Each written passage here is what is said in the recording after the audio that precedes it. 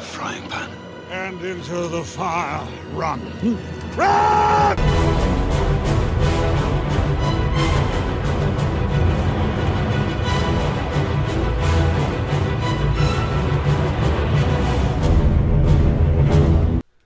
Welcome to episode 2 of Out of the Frying Pan, a Middle-earth strategy battle game podcast more regular than a ranger on a diet of ale and stew.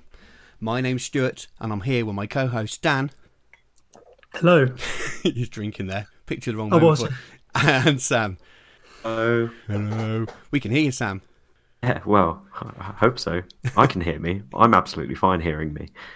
We can hear you louder. We've been missing out on your wonderful soft tones by having a potato as a microphone, I think, for the first couple of episodes. So we do apologise for people that struggle to hear Sam a little bit. But we have fixed that now. New technology is in place, and we should all be coming in your ears at a reasonable level. So how are you guys doing? Great. Weeknight drinking. Yeah. Picking up from where Tom left off on that one. Yeah, all good. Yourself? I'm really good. Yeah, it's been a hectic couple of weeks, as it always seems to be at the moment, but nothing to complain about. Right then, so let's talk a little bit about what we've got coming up on today's show. He says, flicking to the correct page of notes to do that. So, as usual, we will start with many meetings. We'll just have our good old ramble and a chat and a catch up between the three of us, where we talk about what we've been up to, sort of Lord of the Rings based and Middle Earth gaming based in the last sort of few days or so since we last recorded. And then for our main segment today, our Council of Elrond segment, we were joined by Jeremy from the Green Dragon podcast to talk us through some sort of tips and tricks for beginners. It was a really, really good chat that we've pre-recorded. Dan and I were able to spend some time online at the last weekend, talking to Jeremy. So that's a good segment. I actually enjoyed editing that and listening through and learning myself. So hopefully you guys enjoyed that too. So without further ado, we'll take a quick break and then we'll come back for many meetings. Incom Gaming, the new centre for tabletop wargaming in Gloucestershire. Visit incomgaming.co.uk for great savings on pre-orders and all your hobby needs. We stock many gaming systems and hobby accessories and can ship to anywhere in the UK. Market-leading gaming mats from gamemat.eu. Visit the store and check out how to turn your tabletop into a battlefield. Incom Gaming is based in the centre of Cheltenham and offers tables and scenery for casual and organised play with a fully licensed bar. Check out our events page for upcoming events where everyone is welcome. Visit incomgaming.co.uk. Incom Gaming. Come game, shop, drink. And we're back and ready for our many meetings section. So this is the time of the show where we talk about ourselves and what we've been up to for the last few weeks. And so just let's start us off. Sam, what have you been up to since we last recorded? So since we last recorded, I've actually been working on my fellowship. I've been painting the 3 hunters and Boromir, and I've got the 4 hobbits and Gandalf sort of sitting, waiting to be painted as well. I must say I've really, really enjoyed painting the single miniatures. Yes, yeah. Well, I've been watching your progress on there. I can't. We talked about it a little bit earlier, and I can't remember seeing your Boromir, but I must have. But I can definitely understand what it's like to paint single miniatures over big batches and things, especially after you just completed God knows how many hobbits. It must be a real nice break for you.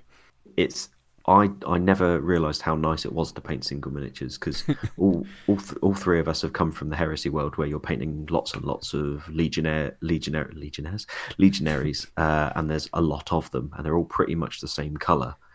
And obviously, I had the same issue with the hobbits. So some things that tie in, like the cloaks, but they've also got the individual colours. One of my favourite things is that with the different colours that you get across the board, because you've got the cloaks, where it ties all of them together as if you were doing the bases on them. It's been a real breath of fresh air to sort of sit down and go, right, I'm going to do one model at a time. I'm going to work on this. I knows this from previous chats, but I hate doing flesh. It's something that I hand to do all the highlights with. And Dan showing me flesh has really helped when it's come to these guys. I really like the colour you've used on the cloaks. What paints have you been using for that, Sam? So the base of it is the Scale 75 green. Well, I believe it's called Field Grey, but it's like a greeny grey, sort of that World War II sort of army green colour. And then I sort of highlighted up using the Vallejo Air light grey, which I had quite a lot of fun doing, just because it's quite a dull colour on some really bright models, or that's what I've tried to do with them. Yeah, and that's perfect. It's exactly what it's supposed to be, isn't it? If you think about what those elven cloaks do in terms of in the game, but also in the lore, that they're supposed to help you blend into any kind of background, really. I'm holding that Field Grey you're talking about now. I'm a big Scale 75 user myself, and it's quite a desaturated, like you said, military style, almost, I'd say, British Second World War fatigue kind of uniform rather than, say, a US or something, maybe. I don't know, maybe not. But it's, really good base colour for that. But they look awesome. You've managed to get a tone that's got that's dull enough and desaturated enough, but you've got some kind of, I don't know, it says elvish. I don't know how to say. I was a terrible use of words there, but it's got that. It just says it could be made, but it doesn't look like military fatigue, because you managed to add that highlight you've used has added a certain kind of elegance to it, even though it's still quite a plain colour. It's plain, but not of this world, I like to think. I'm going to describe it as. Spot on, absolutely. So who have you got? Who are you doing next? Who's next to the Fellowship you got lined up? So I think next I'm going to probably do Merry, Frodo, and then finish off with Pippin, just because of how much I've enjoyed that sort of the blue jacket that he's got, because it led me to use my favourite of the Scale 75 colours, which is the blue set. I love the to work with, hence why I used it with all my Alpha Legion stuff when we play Heresy. Yeah, absolutely. What's your favourite blue in the set? I have to turn around again in a second, but I'm going to describe them to Stu and hope that Stu's got his blue in front of him. Mine are right next to me. My favourite's the Mediterranean blue. Dark blue, isn't it? I like the electric-y looking blue. Oh, yeah. It's Caribbean blue, isn't it? A little bit like Enchanted blue, the old Citadel colour. Yeah, Caribbean blue. That's the you could use it on if you painted such things, but you can use them on plasma coils. You might work on, or in like steampunky kind of lights and things you see them used as well. So obviously not very useful for Lord of the Rings stuff, but yeah, cool colours, very much so. I like it as a good punchy highlight colour. Whenever I use blue, I always add like a little trickle of that to any blue that I'm doing. Yeah, absolutely. So you got some. You've been working on some terrain as well. Yeah, I've got loads of the Osgiliath sets, and I've just been using Wilkinson's tester pots. Particularly use the tester pots because they have a little bit more durability to any terrain that I do. They don't seem to chip as easily, so it means that my terrain lasts a little bit longer. It may not have the finesse of some of the usual painting methods, but I use it on a lot of my terrain because it just seems to hold up a little bit better to being shifted around, put in boxes and then stuff like that. Yeah, definitely, and it's good value, isn't it? It's £1.10 for a little tester pot, and that will last you. Or a terrain painter by trade, and you've got to dry brush a lot of dunes or rock faces. And what about you, Dan? What have you been up to? To be honest with you, I did actually break after the last episode's talk of I haven't got any cards, I don't need them, and our lovely friend, Mr. Jamie Harcourt Billingham, the spring to Sam's autumn. He had a spare pair of the Hobbit dwarf profile card packs, so I thought, I'll happily pay £2 per card for the Iron Hills. Why not? And yes, I picked them up, but I'll get more use out of them than the Iron Hills. I think Thorin's company always appealed, so I'll probably end up doing that at some point. And they are very cool. Now I've actually held some in my hand, I can understand some of the things you guys were saying and other people have been saying about them. The sheer amount of data that appears to be on the Iron Hills Chariot one's pretty hilarious. I was kind of hoping they'd have the little stencil for movement on the back of it, but next time maybe GW. So yeah, they're pretty cool. I've not actually got to use those yet, although I am actually going to be playing some games tomorrow night, being the 29th tomorrow, down at the Legion of Peterborough. So we've got a Lord of the Rings table set up. So there's a few of us going down to play. Hopefully, Ben Taylor and Wanless and Will and stuff will be coming down. A few of the other guys get a bit of round robin going and play some games together. Hopefully, get a few different armies because I think Will and I are probably getting a little bit tired of smashing each other to death at Defence 8. So, being able to squish some, nice soft unarmored goblins might be quite nice. Aside from that, it's I've been painting some more of my Lothlorien for March. I don't, unfortunately, have the benefit of painting a small number of single miniatures, and I have to admit I'm finding batch painting these models a little bit difficult for some reason. I don't know, maybe I'm not clicking with it yet. They are quite different to everything I've painted recently.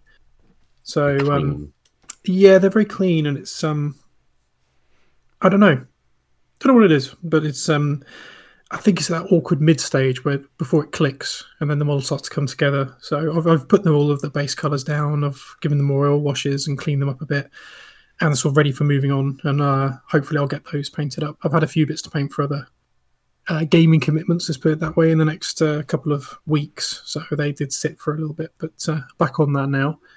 So hopefully I really want to get these guys sort of fully finished by the end of the Christmas period. Yeah. So that way I can actually start using them and get some games under my belt, so I don't turn up like some kind of noob in March and let Sam down with all of his shiny characters. It's sometimes the problem. Well, isn't it? I'm the team's disability, correct? You're completely aware of this. Fair enough. Like the legendary. My handicap, are you? Okay, fair enough. That means the worst part of golf. Other than the trousers, yeah. Sometimes when you, I don't know if this is the problem you've had, is that when you have to stop painting a certain project to do something else, you lose that kind of momentum almost in the project. So maybe that's why you had to do some things for another game system for an event you've got coming up. Maybe that's what it was. Maybe the kind of the stop start on the elves rather than kind of plough through did it. I know I'm a bit like that with my Hunter Orcs and my Azog stuff I was doing. I've kind of, because I've had to stop to do other stuff, I want to get them done, but I've not really got a lot of passion to get them done right now. So maybe that's what it was. Yeah, it's potentially that. It doesn't help that Thranduil, my made to orders, turned up, and the cast on that's so good. Really impressed. So I really want to paint him, but I need to leave him alone because he's, even after hopefully getting the chariot over Christmas, and then obviously I need to finish my Lothlorien for March. They come before I can even really touch my Thranduil's Hall stuff. Even I have painted a cheeky Legolas from the Defenders of Lake Town set for that, but that was because I run out of other things to paint, so that doesn't count.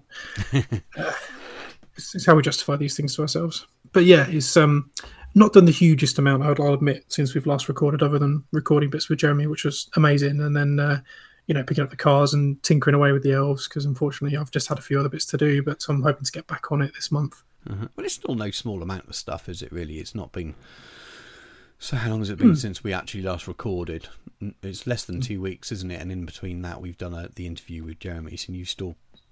You've assembled and half painted all of those elves, so it's not really... You've done some hobby. It's not like some people go for ages without doing anything. I'll caveat, it's 6 elves at the moment, not the full 21, but we're getting there.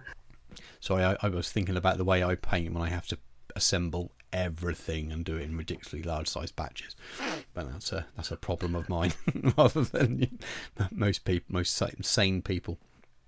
Well, normally I follow your method. I paint my armies for other systems very much that way, but I kind of didn't want to do that this time. I didn't want to overwhelm myself, particularly if I didn't want to rush the characters. So I thought I'd do Celeborn and Haldir and the 4 Galadrim Court first, because they're slightly different to the others and require a little bit more extra effort, and then just smash out the remaining 15 guys afterwards.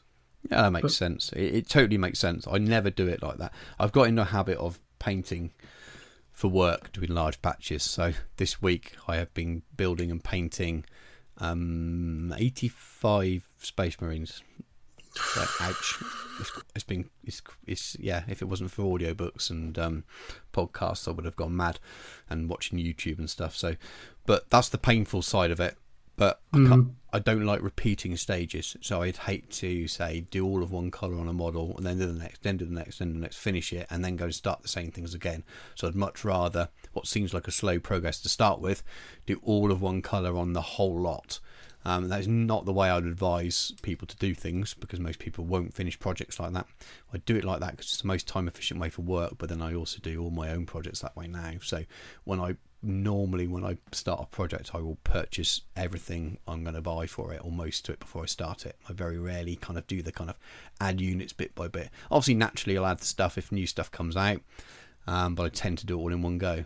Well, it's work methods, isn't it? I mean, the problem I think I find with that particular work method for me is if I've only got a short amount of time of an evening, I wouldn't want to do half a stage. Mm-hmm. Yeah, that would do my head in quicker. I think if I sort of half did a stage, I find that even when I'm just blacking out, if I haven't got quite enough time to do it all, sometimes picking the second half back up can be quite difficult. Yeah, I'm the same. So I end up just ploughing through stuff at an incredible rate. That's the only way around it. But I'm exactly the same. A little bit of weird OCD with that as well. I don't like leaving stuff halfway through for a stage. So I've got weird OCD with everything, so it just adds to the pile, to be honest with you. So on that note, actually, Green Stuff World doing their Black Friday thing, so I have ordered the basing materials for my elves at least. So that's another thing I've done towards my hobby. Oh, nice. What are you doing for the bases? I've got a lot of the leaf litter, and I've picked up some of the little bits of tree trunks and bark that they do, and I'll combine that with sand and other bits and pieces, and just sort of like a forest floor kind of thing. And I picked up their sort of the natural leaf litter style they do, so it'll look sort of slightly autumnal without too much orange. Oh, lovely. Because I think that will come from the models. I don't want it to clash too much. I don't want it to meld into one block of colour, base and model. So yeah, you've got to be careful as well. If you've got red on your robes, haven't you? You've got red? Yeah. So I wanted to keep it careful slightly with more the red neutral. and orange. It'll look a bit garish. Yeah. Tangoed.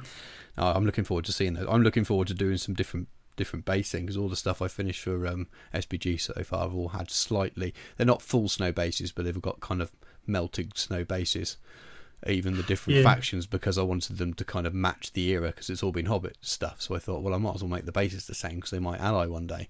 And then when I started doing the Azog stuff, I thought, well, they're from the same era fighting, let's make the bases the same. So I've done one basing style through nearly all the armies I've done so far for it. So I'm looking forward to starting Rohan and having a new sort of basing scheme for them. Yeah, the planes look for those could look really cool. I've seen some people have done it over the sort of communities and that, and it looks stunning. Yeah, bit of mix of the tufts and the different lengths of static grass to make it look like sort of like tundra. Yes, yeah, kind of. Yeah, it looks great. I want to do something that will work. So if I'm using them in Rohan, but then also for the Pelennor, but then also if they ally with Minas Tirith, so I'll probably use the same kind of tufts across them all, and when I do my Minas Tirith army at some point later next year, I'll still use those same tufts and maybe a similar kind of soil, but then I'll edge in some like broken white stones and things, which could be Osgiliath or Minas Tirith. So they're different, but they'll be uniform. But they've got something that just kind of sort of draws them in together, so almost blends between the two. So I want. Well, you could do the ranges that way, the Ithilien sort of rocky bases with outcrops, and then little bits of tufts, so it ties it all together. That would look really cool. And less of the as I say, the tufts and things on the more and more that will be based only in Minas Tirith, so to speak. So you just kind of they can all work together, but they don't look like a different basing scheme. So I'll have to plan quite far ahead. So it probably means I'm going to have sort of 3 total basing schemes for most of my armies, but it's good. It's good fun to do it that way. At least they look all good and when they're on the table together. I've done all my obviously other game system, but obviously all my heresy stuff. It's all based on Terra, so it's all marble basing, even the different factions. So it all ties together. It looks quite cool. Yeah, it certainly does. Definitely does. So sort of allied contingent, especially with the way that age of Lord of the Rings, particularly with the sort of the. When they finally sally forth to the Black Gates, and it's the sort of the last stand of the Men of the West, all that kind of stuff. So being able to tie all that together and having a unified force theme, if you wanted to do it, would look really cool. Yeah, absolutely. I think you see a lot of kind of standardised, normal kind of grassland style basing for Lord of the Rings. It actually works better for Lord of the Rings than it does for other systems. It often looks a bit plain when you see it for AOS or something like that, but because of the nature of so many of the scenes, especially in the films, it tends to work quite well, so you can have that more generic-y style kind of grassland. I just want to add a little bit of extra pizzazz to it, so some more expensive tufts, those kind of things. That's had little bits of interest on the basis, but we'll see how it goes when I finally Get get on the around old to Grease doing stuff word sale. Get it on there. Oh, no, I'm not going to go spending any more money, not before Christmas. Well, I might want to do so before Brexit. I'll tell you that much. The postage is going to get horrendous. Oh, don't tell me. I don't want to go down that route. My favourite paint range is from Spain, so we'll see how that all pans out. Anyway, moving on before that becomes divisive. So, what else have you say? You got some games planned and stuff. What have you? Yeah, got games planned tomorrow. So I'm hoping. Yeah, it depends how much we round robin it and what size games people decide to play. But I'm hoping to at least get 2 games in tomorrow evening. That'd be good. And apart from that, I'm just sort of indulging my general Lord of the Rings passion. We'll go with passion rather than problem or addiction. Because I've been playing Shadow of War. I picked that up for my PlayStation finally. I've been knocking that about, which is actually quite cool because there's a sort of an add-on they added, and it's a ranger but he's in Mordor. Yeah, and he, the sort of the big slag heaps and stuff that are outside the sort of the Ring of Mountains, where they talk about being a poisonous fume and all that kind of stuff. Where, in the books, Sam and Frodo pass between these great piles of rocks and debris and bits of volcanic ash, and that actually has given me some really interesting ideas for future projects. So, playing the games actually making little things fire off in my head for could do that later, do that later. That's always good. I wish I had time to play those games. Just not going to happen. I don't know. I should be painting elves. I get my painting time, or that's it. So I'd be giving up painting time to do that right now. When the kids are a little bit older in a few years, and they are more self-sufficient in the evenings, when you can say things like "go to bed" and they take themselves to bed, things will be a little bit easier. But it's as a lot of parents will know, you got kids under the age of 5 and you got a couple of them, it can be a good 2-hour process trying to get 2 kids into bed, so it tends to wreck your evenings a little bit. Cool. Is there anything else we've missed off there that you've been up to? Or? I don't know. To be honest, I've managed to string out not doing very much into quite a lengthy conversation, so it's been good. What have you been up to? Mainly panicked prep for Throne of Skulls. So, knowing I've had a ticket for months, I've not done any of the things I should have been doing. So I decided I wanted to do a display board because that's what seems to be what most people do. And I've never made one before, not of proper size. I've made those tiny ones that I don't know if I talked about on the show, but I made some small sort of tray size ones, like kind of posh trays more than anything else, for the couple of events I've done recently. But I've never made a big one for any game system before, so I've always wanted to. And I kind of had an idea in my head, but I've not really been doing anything about it. I kind of went on that side project of doing the Azog's Legion and Hunter's army because I wanted a tick in my box for having an evil army of 600 points or more for the bingo, for the Middle-earth bingo thing. And I kind of realised I was running out of time to do it. So I'm using some of my army. The plan is to use Army of Thrall, but they're also allied with Iron Hills, and I didn't have all the Iron Hills that I needed painted, more not even built, let alone painted. So the plan is to what's the battle? I always stumble over the name for this. Just, when you get those things where you just can't say a word, even though it's yeah, it's really, really weird. So the Battle of Azan Ulbazar. I can't say it, and it's one of those. I've become turned into a complete and utter fool. I call it Dimril Dale because that's the Westeros way of saying it, isn't it? So Battle of Dimril Dale. Yes, that's what I'm going to call it. So the book version of that, rather than the film version, is slightly different. So the film version, you see Thrall's beheaded, and then Thrain goes to avenge him, and you don't know what happens to him, but you find out later on he's kind of lost in the wilds, wandering, and then Thorin goes and cuts his arm off and picks up the Oaken Shield, and etc. etc. It doesn't happen like that in the book narrative. Thrall is killed beforehand by Azog, and it's not Thorin that doesn't cut off Azog's arm. It's actually Dane. Dane kills him after seeing his. I think it's his father Nain, isn't it? We're seeing it after seeing him killed.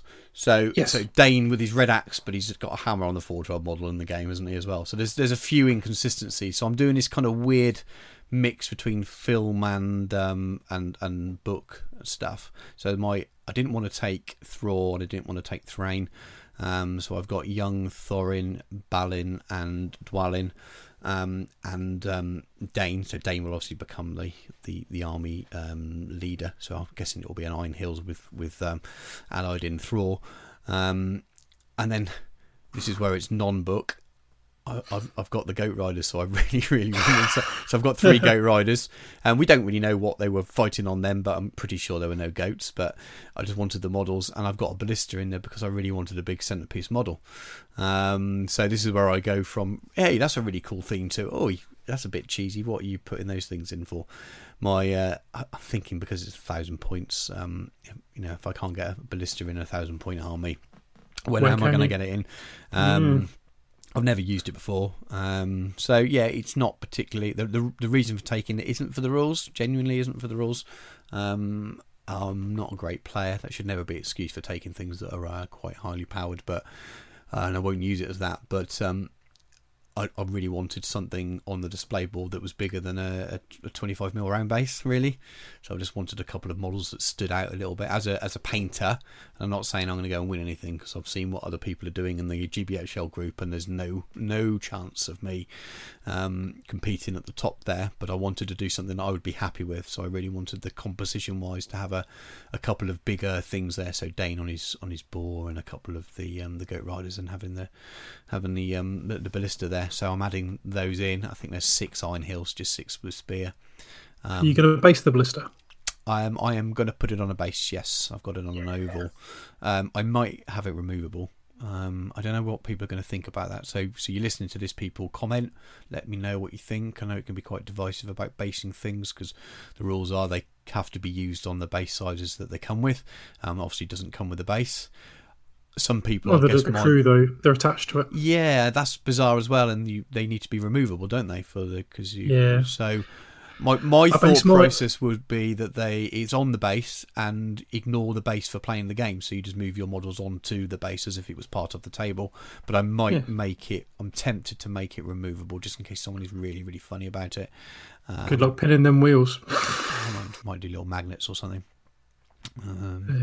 I might just leave it loose as well. That's the other thing. I'll just leave it sitting on the base because cut groove. It's not going to be moving around much, is it? So I'm not 100% sure, but it will be on a base. I'm tempted to glue it, but I don't want it, and just say, look, the base isn't there. It's there purely for show. Move your models onto it. Treat it as if the base isn't there. But we'll see what people really need to kick off about it. If the general advice from the more experienced people in the community is no, it shouldn't be on a base, then I will probably have it removable from the base, and if anyone objects during the game or before a game, I'll just play it without the base. But yeah, the rest of the bodies are... I was just going to say it can't be as bad as the Uruk-hai Ballista one with the wheels as well. I don't know if you've ever built one of those, but the wheels are terrible. Oh really? Tiny spindly little things. Oh, they're just... It's not much better though. I'll be honest with you. There's not a lot of room for. I would be interested to see how you magnetise that. Yeah, they are quite thin. The rims. They are. It'd have to be very very small magnets. I'm tempted just to leave it not glued to the base, so I can place it on there. I've got a mark, like you said, put some grooves in maybe, so I know where it's going to go. And just leave it loose because it's there for show really, and it just means I can kind of. I've already positioned it in a way that the models on their bases can fit on the base, if that makes sense. So yeah, I might just do that. Internet, let us know what you think, because I'll be interested to know if I need to rip mine off my base or not. Yeah, I could ask the question in the GBHL. I'm just not the kind of person to do that, because I know that I will get both answers, and it's not that I mind that, but I know what I'm going to hear. You know, you're going to get. Well, some people are going to go, "Well, you really, really shouldn't," and it just becomes from your perspective on the way the game's played. So I thought if I leave it loose, then if someone's like, I really don't like using on the base, I feel like I won't be able to position my models where I want it properly. Then I'll say no problem at all. I'll just pop it off the base for you. Some people are like, yeah, whatever. We'll just work around it. Maybe take it off the base at the moment if I want to start engaging or something. Fine. So I won't lose any sleep over it, because I'm not that. I'm never going to be a top table kind of player where all those things are really, really important to me. But I also don't want to offend people or spoil the game for people who think, oh, it shouldn't be on one. But anyway, that's quite a lot of talk about a base on a war machine. So as it stands, I haven't painted any of those extra Iron Hills. So I've got some work to do. So it is the 28th as we're talking, so I've got just over a week to paint Dane foot and mounted, 3 Goat Riders, 6 Spears, and the Ballista. And I should be able to do it on a normal time, but I'm very busy with work at the moment. I'm moving into Christmas. There's a lot of stuff going on, so I'm a little bit concerned. I suppose I've got to fall back on, I could need to look at how many points I can get out of a pure Thror army. I think I can do it if I can't get that stuff painted, but that means taking Thror and Thrain, which doesn't really quite match the theme, because I'll talk about the display board now that I've finished. It's actually got the East Gate of Moria built into it, with an image from the film of Azog being dragged away with his arm cut off. So as soon as I place Thror on there and Thrain on there, they shouldn't be there at that stage, because even by film or book they're dead. So instant Red Alliance. Yeah, so it's a bit weird. If I black that out, if I didn't have the kind of the image of him being kind of led away, I don't know if people remember the film when he's been helped into the gate. I think it's the East Gate, and I know the battle's outside the East Gate, but he's been helped into the sort of into the mountain as he's injured. So that's the problem I got there. So I could do a last, if I really was going to not be able to get him painted, I suppose I could black that door out to remove that image. I mean, the original plan a few months ago was to buy the model and buy some Gundabad and actually have casualties and things stuck to the display base, but yeah, time really got away from me. But anyway, I finished my display base. I finished it last night. I'll put some pictures up in the group, but it's quite big, but not massive. It fits on a Billy bookcase shelf. It takes up the whole thing. It's got a backdrop to it, with sort of like sky and stuff painted in, lots of rock, and then it leads up to, as I said, the East Gate. And I've got some remote controlled flickering tea lights built into it, so there's a couple of fires, and the light flickers behind the image in the East Gate, and it's not quite as good as I wanted it to be, but time has curtailed that a little bit. I've cut some corners, I made some mistakes that means they're a bit rough in areas, whereas if I'd sort of spent a little bit more time doing it, I could have made a higher standard of finish, so to speak. I think I spent about 9 hours on it in total, but it's done. It's done. It just needs the rest of the army painted. I'm just thinking it looks amazing, so if that's not that good, then I might as well not bother, throw a brush in the bin. But you've seen it in a picture and a little video, and yeah, I'm happy with it. Don't get me wrong, I'm slightly perfectionist, and obviously I'm a painter and model maker in many ways by profession. But there are parts, like when I was putting the filler on, I've got some on the back bit, which is the area where I've painted the backdrop, and you can see it, and I've tried to sand it down, but it's not as smooth as it wanted to be. That should have been perfectly smooth. So there's these little things like that. I've used expanding foam, and I've cut it down, and I've sort of roughed it up. There are areas that don't look quite as rock-like as I wanted to, so I wanted it to look sort of very realistic, and some parts of it are, and other parts just look a bit terrainy, and I didn't want it to look terrainy. But this is me being me, basically, being super picky. But yeah, and what else am I doing? I'm aware that I'm rambling on a lot here. So I've been doing a little bit of prep for Flotsam Jetsam, which is the event you guys have been talking about, building your armies for. So I've been doing a little bit of work for that behind the scenes. I want to get the pack's not out till January, but I want to get a kind of a one-pager thing just on army restrictions out in December, just so that people can start working on their armies ahead of the time before the packs. And a lot of people have asked questions about, can we have allies, what kind of allies, how will allies work, etc. Can you have the same army ally, etc., etc. So I've been going through a process of chatting to a few people and thinking about how I want to do it. So that's pretty much there now. I chatted briefly to Tom from Failed Charge Games. It's the YouTube channel, Failed Charge Games.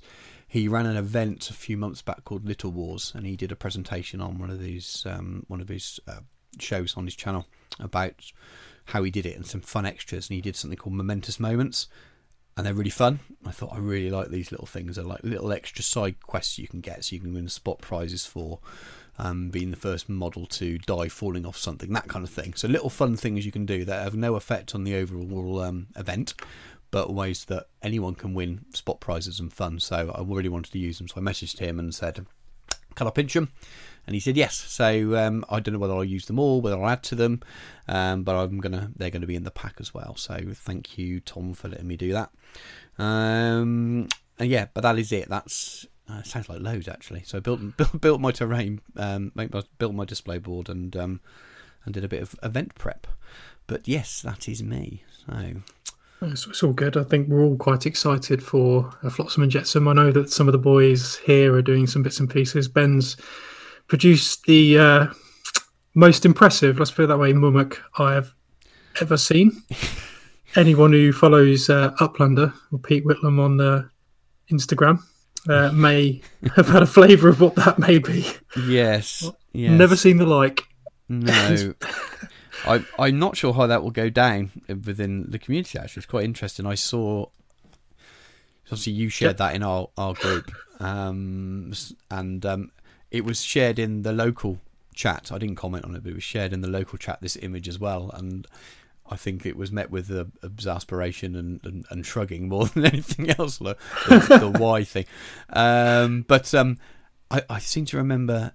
I don't know I think the guy's name's Jack, who was on the battle report that we were talking about in the last show with Harry on Broadsword Gaming. What's the channel called? Yes, I'm sure he did a mini harem in the top of one of his mummocks. So he had a couple of naked slaves or something like that, and I think that maybe didn't go down well in all areas. Some people thought it was not very Tolkien or Lord of the Rings, and some people thought it was amusing. This will probably fall into the same category, but maybe with it's less subtle. Less subtle. It's certainly that. Yeah, well, let's just say it's a five-legged turn a few heads and leave it from there. Just like to add, this is none of us three. Okay, it doesn't offend me at all. I thought it was quite amusing, but I know some people probably prefer his wearing some white fronts or something. Oh dear, it's brilliant. It is. Oh, dear. You got to laugh. Yes, absolutely. Right then, so we're in danger of becoming too rambly. Obviously, we won't record again before Throne of Skulls. So, if anyone does recognise my voice or know who I am or recognise the army after I've shared it, because I will share it before we go, do come up and say hello if you've listened to the show. It'd be nice to meet you. I'm not going to be wearing any T-shirts for the podcast or anything yet. We're far too new for me to walk around in full merch. Look like a complete and utter... Yeah, yeah. If you... I wanted an Argos shirt like the boys we know. But if anyone does listen to the show, and I appreciate we're quite new, but if anyone does listen to the show and recognise my voice or my army or something and know who I am, do come and say hello, and you'll be there as well. Won't you, Dan? Not playing the events. You're going to be in Warhammer World that day playing something else. Making a lot of noise, I'd imagine. But if I do wander by and admire your armies, then please be kind. I mean everything with all the best of intentions. I'm very interested. I love looking at other people's armies and getting their impressions. I promise I won't annoy anyone too much, but it would be quite nice to chat to a few people, because it was for that reason last time when I was at Warhammer World looking at the Last Throne that pretty much was what made me pull the trigger on joining the community. So it's the community that makes it. Yeah, absolutely. And you're still planning on hanging around in the evening for a bit? Yes, that is the plan. Still not sure if I'm going to stay. But I'll definitely be there in the evening to have a few libations in Bugman's and enjoy myself. Yeah, so I'm staying because I'm planning on doing day 2 as well as day 1. But yeah, it'd be good to hang around in the evening, so we will both be there in the evening as well. So hopefully we'll get to meet some of you and have a bit of a chat. Right then, so unless anyone's got anything else, we can go to a break, and we'll come back with our wonderful chat with Jeremy, which is far more insightful and useful than the rambling you've just heard from us three for the last sort of half an hour or so. Lord Marshal Great, sir. Legion reinforcements now visible on the left flank. Ah, about time. The wolves, I see. No, sir. Ultramarines, sir. But they're wearing grey, Proclamator Fennec. Fox message said new recruits, sir. No time to paint armour. At least the Raven Guard are in black armour. Sorry, sir. That's more Ultramarines. For Emperor's sake, box them and find out why. Also new armour, sir. Their eye lenses are red, and the bolt guns are silver. 3 colours minimum, sir. What the? Get on the Vox now and tell them to contact Miniature Realm Studio. Miniature Realm Studio, sir. Yes, Fennec. Miniature Realm Studio offers a commission painting service, competitive rates, and a range of painting standards to suit most budgets and requirements. Yes, sir. I suppose they do say that fully painted is for closers. What does that even mean, Fennec? I don't know, sir. Miniature Realms Studio can be found on Facebook, on Twitter at Miniature Realms, on Instagram at Miniature Realms Studio, or just drop Stuart an email at miniaturerealmsstudio@gmail.com. And we're back after the break. Welcome to the Council of Elrond. This episode, we're going to be discussing hints, tips and tricks for beginners or those relatively new, and maybe cover a few common mistakes early on. Dan and I are here. Sadly, Sam is unable to make the segment, but we're very privileged to have a special guest to add some reliable info to this chat. So I'd like to welcome Jeremy from the Green Dragon podcast. How are you? Hello, I'm very well. Glad to be here, and hopefully I'll be able to replace Sam in a very respectable way. Your mic's going to be louder. That's for that's going to be a given. Well, maybe not actually. So the beginning of the podcast, hopefully, Sam will have sounded a little bit louder than he did in the previous two after some technical changes. Okay, so most people are going to know who you are, Jeremy. Most people are going to know who you are far before they know us. You have been a stalwart of the SBG community for many years now, and been running the Green Dragon podcast, which is the daddy and was the only only SBG podcast for quite some years, until a couple of upstarts jumped on the scene recently. So do you want to just spend a couple of minutes sort of telling people who maybe haven't come across you before or your podcast who you are, what you're about? Sure. I'm a gamer from Australia, Melbourne in Australia. I've been playing since the game was released. So I picked up the early editions when they were released. I was a bit younger then, so I only got a few of the things and played through some of the scenarios, some of the games, and didn't really get into the gaming and the painting seriously till about the Return of the King version of the game. So that was, 03 or so? And then got really into it. So I was at a point where I was playing it at the club pretty much every week for many years.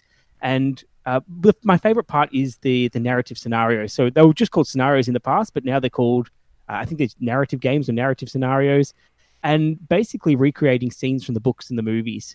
So we started off doing a lot of small ones, then build it up. I was very lucky that we had some very prolific terrain makers at our club. So we had a gentleman who made a Minas Tirith, so he played through all that sort of stuff. And eventually I started to take over that a little bit as I grew with more confidence and started to make more of the boards and get better at my painting. And we've got a core group now that's been going on for a long time. And I was a bit disappointed for many years. I couldn't find a Lord of the Rings podcast. And there was lots for other games, and people were saying that no one played the game and no one did it. So we decided to start our own. We started one very early on, actually, at about 2010, but it just did not take off until probably about 5 years ago. So we're going pretty strong then. We have a couple episodes a month. You can find us at all the normal places, Green Dragon Podcast, and we have a variety of guests, and like this one, a bit of a magazine format. So we talk about whatever we like. We tend to lean towards gaming, but that's just because it seems to be what people request quite a bit. And it's a game. And we're probably hiding our lack of knowledge by doing stuff away from just the gaming side. Maybe that'll change when we've been doing it for a while, but I definitely been listening to you for a while, not right from the start, but from when the last time before this I became interested in the game, and I thought, well, let's start looking for podcasts, and I found you, and I've been listening for ages, and for a long time I hadn't got a clue about 80% of what you guys were on about on the show, especially the rules stuff before playing, and it's starting becoming more and more useful and understanding now. There's still some bits that I think, yeah, that's beyond my tactical ability. I'm going to let you in on a secret for that one, because we don't understand half the stuff we're talking about as well. A lot of our tactics have developed since we've started talking about them. So Kylie especially likes to invent words and invent things and come up with something, just call something, and we don't know. So we discuss afterwards what she thinks it is. So we sort of go along with it. Yeah, I see that all the time.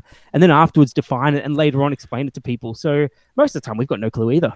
It's good, and you've brought out a directory, haven't you, of some of these phrases and things. Is that right? Yes, and that's mostly for us as well, so we can be consistent. It's good fun. I do like it, and I like the references to it in the cast. It works really well, and it does make you. Well, the first time that when you first started talking about it, and I flicked through the directory, and I thought, I get it now. I get what you just said there. I get that some of this, there's some serious tongue in cheek in this, but it's not just me being really, really stupid. But I like it, and I think, I mean, you guys, you're experienced players and you're successful players. I mean, Kylie's done very, very well recently. Last 2 Ardacons over here, hasn't she? Really, really well. So the definitely. level of play is kind of, and if you. It's always an interesting thing to talk about when we talk about a war game and you talk about the top players, and you talk about other game systems and maybe the pinnacles playing at the ETC.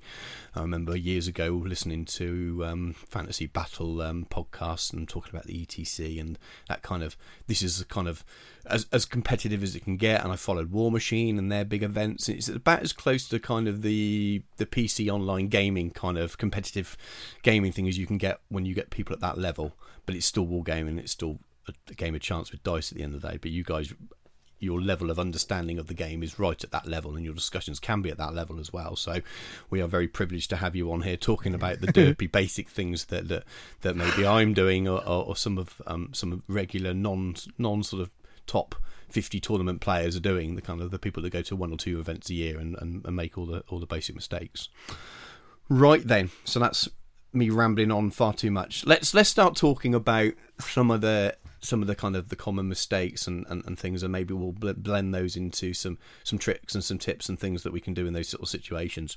And we got a bit of a list of things to sort of go through, but we'll probably kind of expand into sort of general rambling at times. So please forgive us, listener.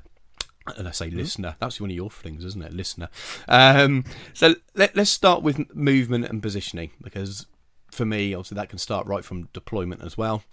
It's the key for sort of setting yourself up before you do the rest of the game. So, what are the sort of the common mistakes and things that you see for sort of movement and positioning, and what would be your tips for improving that?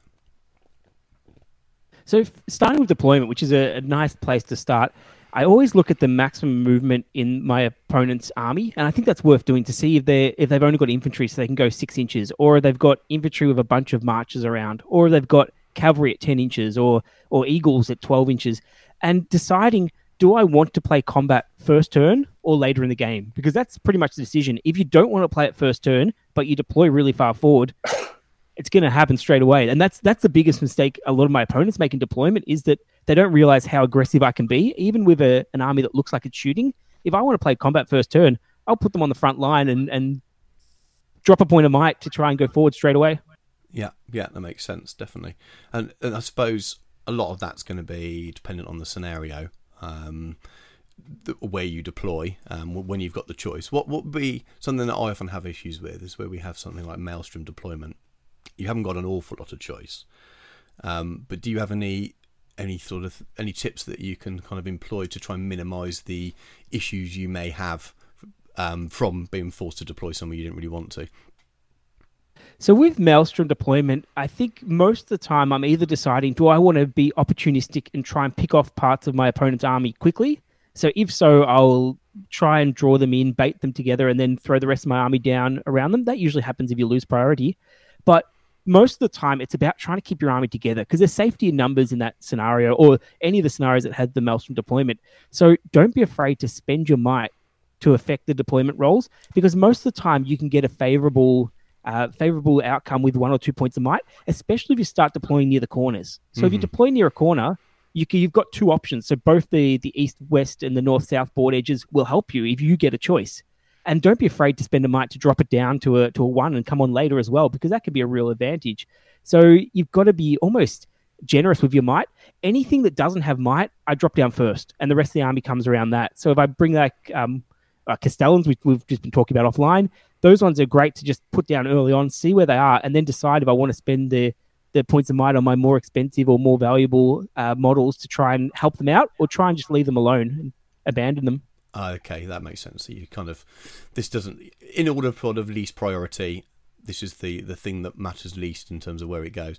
I mean, the last few times I've played games with Maelstrom deployment, the mistakes I've made, the biggest ones I've made is deploying them a little bit too far on from the board, maybe the maximum that I can, and then finding my opponent deploying behind them and then losing an isolated unit straight off. Now again, that's going to be incredibly situational, but I've already learned, well, if there's a chance he can go behind me, then I'm going to keep as close as I can to, or position in a way that he can't get behind me. So I'm not only is my army spread around piecemeal, but it's getting picked off then afterwards as well. So your most important models run straight towards the middle, so they get like shepherded off by your least important models who make just a ring around them. Yeah. So that basically, so that if you get attacked, which you probably will, then you can let the sacrificial models take the attack, and the rest of them can keep going towards the objective. It's usually an objective in the middle, or it's a run around journey trying to dig up some objectives. So you keep those ones moving. So your heroes essentially come on first. They get pushed back. You may leave a little channel for them to run through, so a little gap that's the size of their base, so they can go and help out if they wish. But most of the time, it's just defend them, put your shield guys on last and take up some space with them, and then just shield if the enemy comes at you, or if they start throwing weapons, you just weather the storm and leg it next turn. Yeah, I've got you. Okay, so if we I don't know if you've got anything else to add to that kind of movement and positioning kind of. I suppose we haven't really talked much about positioning aside from deployment, have we? So no, not at all. So again, this is something I've felt has got better every game I played, and I think there's probably a very natural kind of experience gain to this. But I find blocking charge lanes or thinking, oh no, I can't get that support around now, and then the next stage was positioning. If I position this model like this, then that's going to stop this model charging here, or mean they can only charge this model. So what are your thoughts in that area? What would your advice be to new players about how to move and position your units?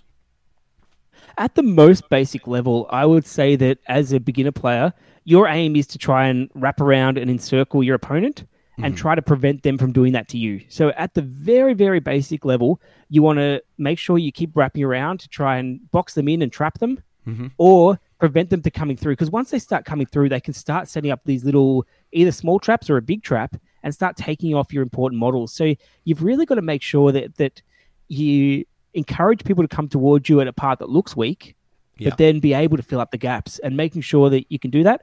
Sometimes beginner players get really obsessed with the shield wall, where you have the spearman directly behind the spear directly behind the shieldman. And that's not effective use of space, because both the models are pretty much taking up the same space. Yeah. So if you spread them out a little bit, you can actually guard a lot more space and prevent the enemy getting around you. So you set up this really nice pike block, but then the enemy encircles you and you don't get the use of the pikes because they're attacking them all at the back, and you're not in the right spot and you can't move anymore. You've basically fenced yourself in. It looks nice, but we're not playing fantasy battle ranked games, are we, I suppose? So if they're all, as long as you can't fit a model through the gaps, then you're good to go, I suppose. Absolutely correct, yes.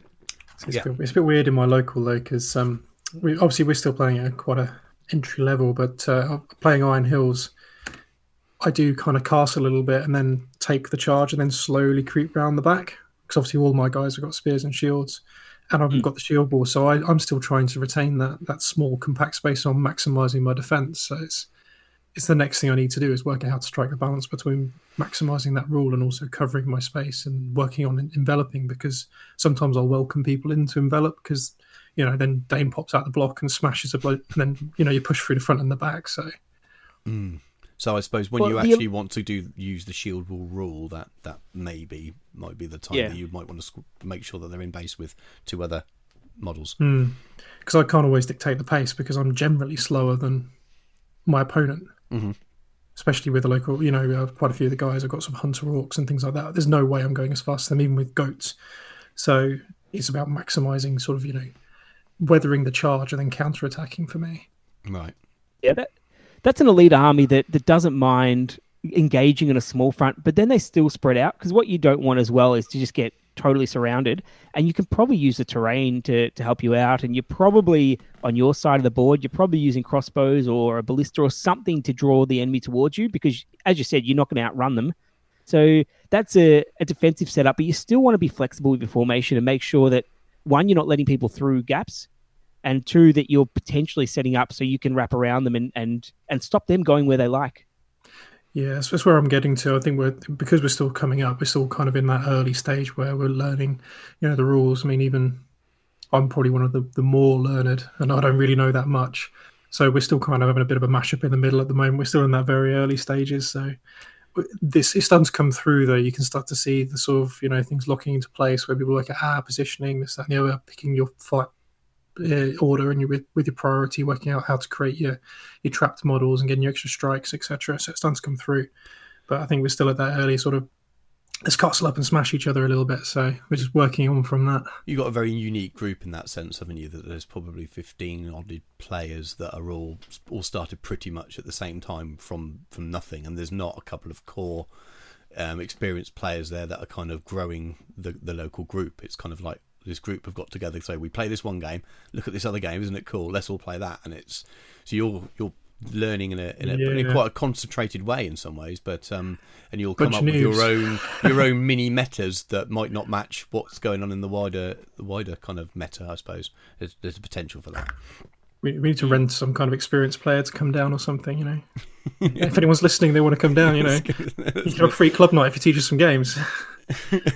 I'm sure that you're not too far away from the Imps. I think they're relatively close. Lincoln. So you could probably go and see Harry, or get Harry to go over, and we haven't really spoken to Harry, but if you could probably drag him down for a night or something like that, and tell him to teach you all.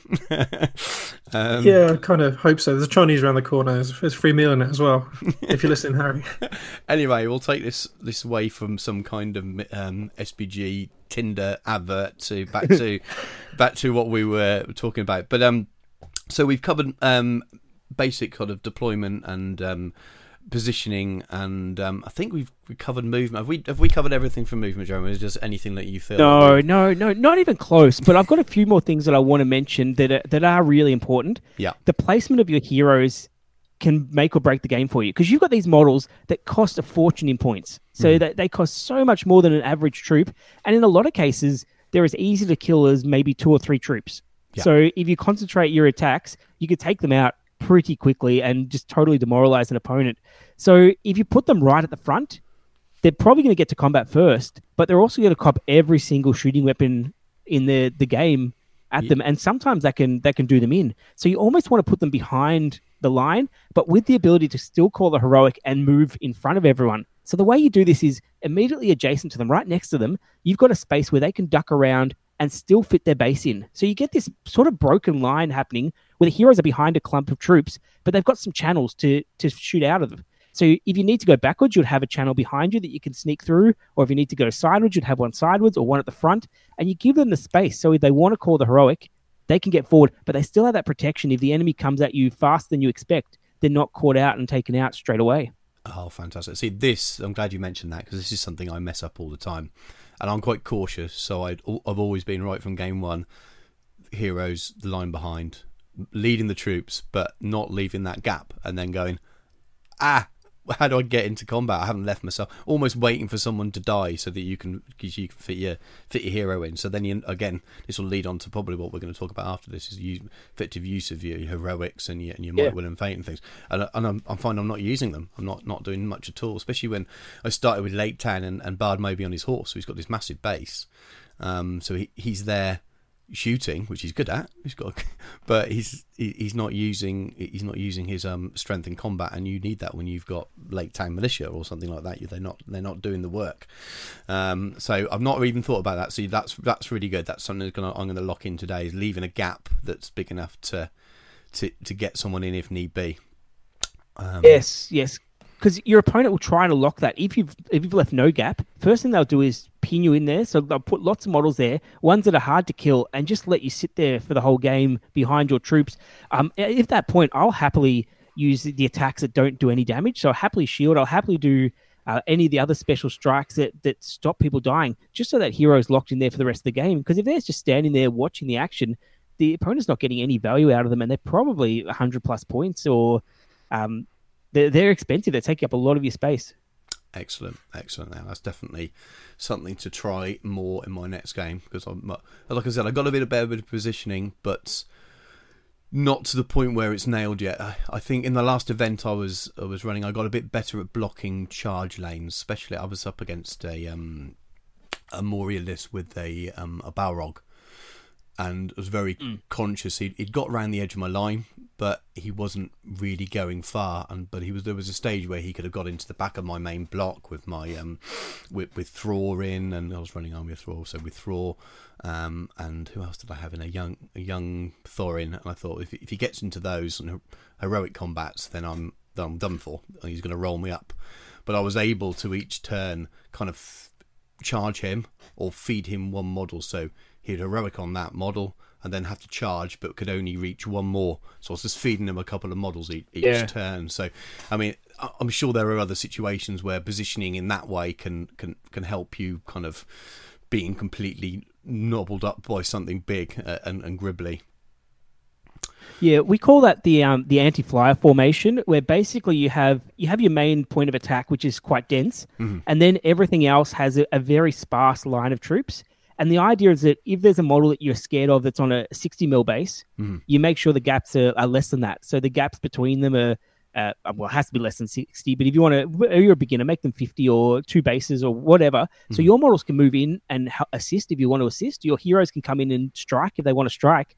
But that monster or big scary thing comes in and can only kill 1 or 2 models a turn. And oftentimes they can't do enough at that point. They need to be doing something more than that. So just feeding a Balrog 1 model a turn, you're well on your way to winning the game with that one. Yeah, it's definitely what won me the game. I had enough. It was easy enough to kill the goblins and things. Anyway, we won't get into talking about that game, but it definitely helped. And I can see how that kind of, as long as you've got the bodies to do this, that kind of thing can maybe help with protecting your flanks, because maybe you have a few models evenly spaced around the flanks of a big block somewhere, so that helps you with things developing around the edges. So maybe a cavalry coming in from the side, if they're only able to get 1 or 2 models at a time, or a hero coming around the side, it definitely slows down that progress until they've killed those models, so they're not straight into the back of that block, which we were talking about earlier. Yeah, so I've got some, just the last one I want to do is cavalry, because this is a good way to lose the game if you don't know how to use your cavalry models. Cavalry models, they're incredibly valuable. They hit really hard, but they do nothing if you don't get the charge off. They get charged, and at that point they're worse than a normal model, because they're taking up a big base, they're not getting any spear support whatsoever, and they die just as quickly. So people will love to try and charge them. So when I'm using cavalry, you've got to be really patient with when to charge. So don't be afraid to look at the difference between your movements. So the infantry's moving 6, you're moving 10. Sit 7 inches away and make sure that they can't get you, but you can choose when to go in. And vice versa. If the enemy's got cavalry, don't be afraid to throw a couple shieldmen forward a few inches past the rest of your line. And the aim is here so that if they choose not to charge, next turn your models can go and pin them and grab them for a turn and shield and just hold them up and then put them out of position. So they're forced to deal with these models that are not very valuable at all. It might be a little orc or a little Minas Tirith or something that's just decided to bravely run ahead and try and bait the enemy towards you. And it can throw people off quite a bit because they don't know what to do with this one model. Yeah. So don't be afraid to use that and break up the lines and try to either bait the enemy towards you. So the cavalry models, if they all charge that one model, who cares? You lose one model.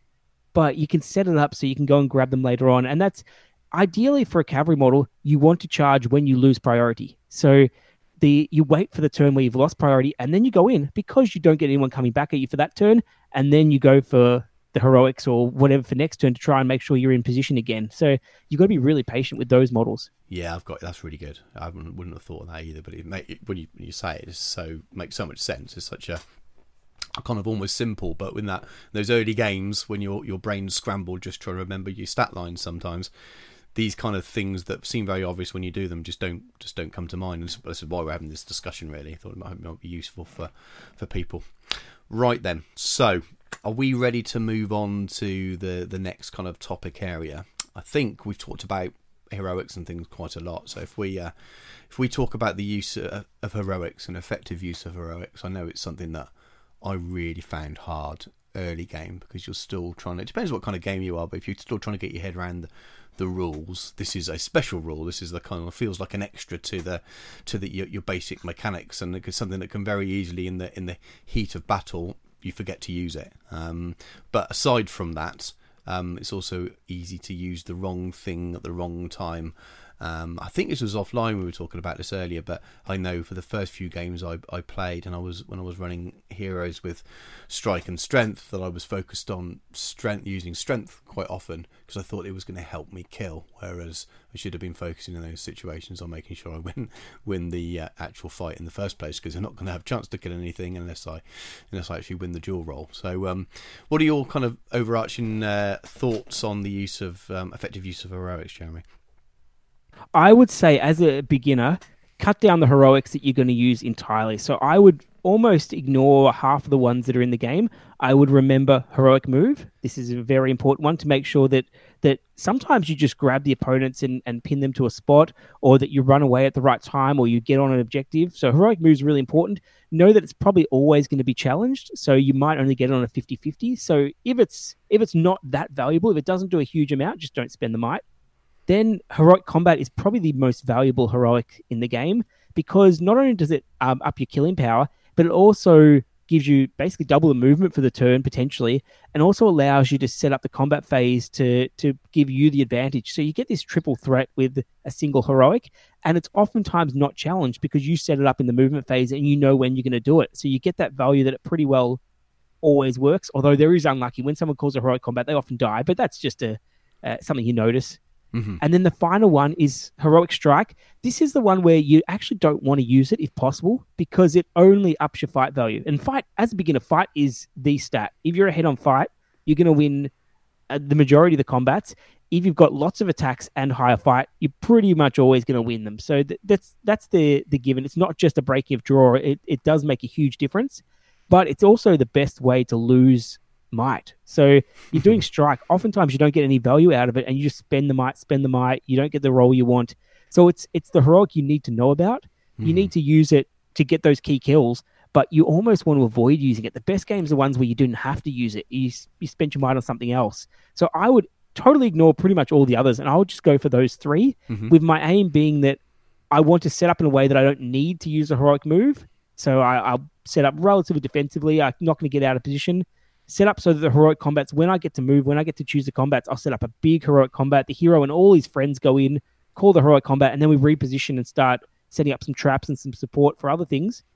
And the strike is, I often use the strike in combination with something like a transfix magic power, where you know the other person can't use the strike. So those three, as a beginner, I would focus on.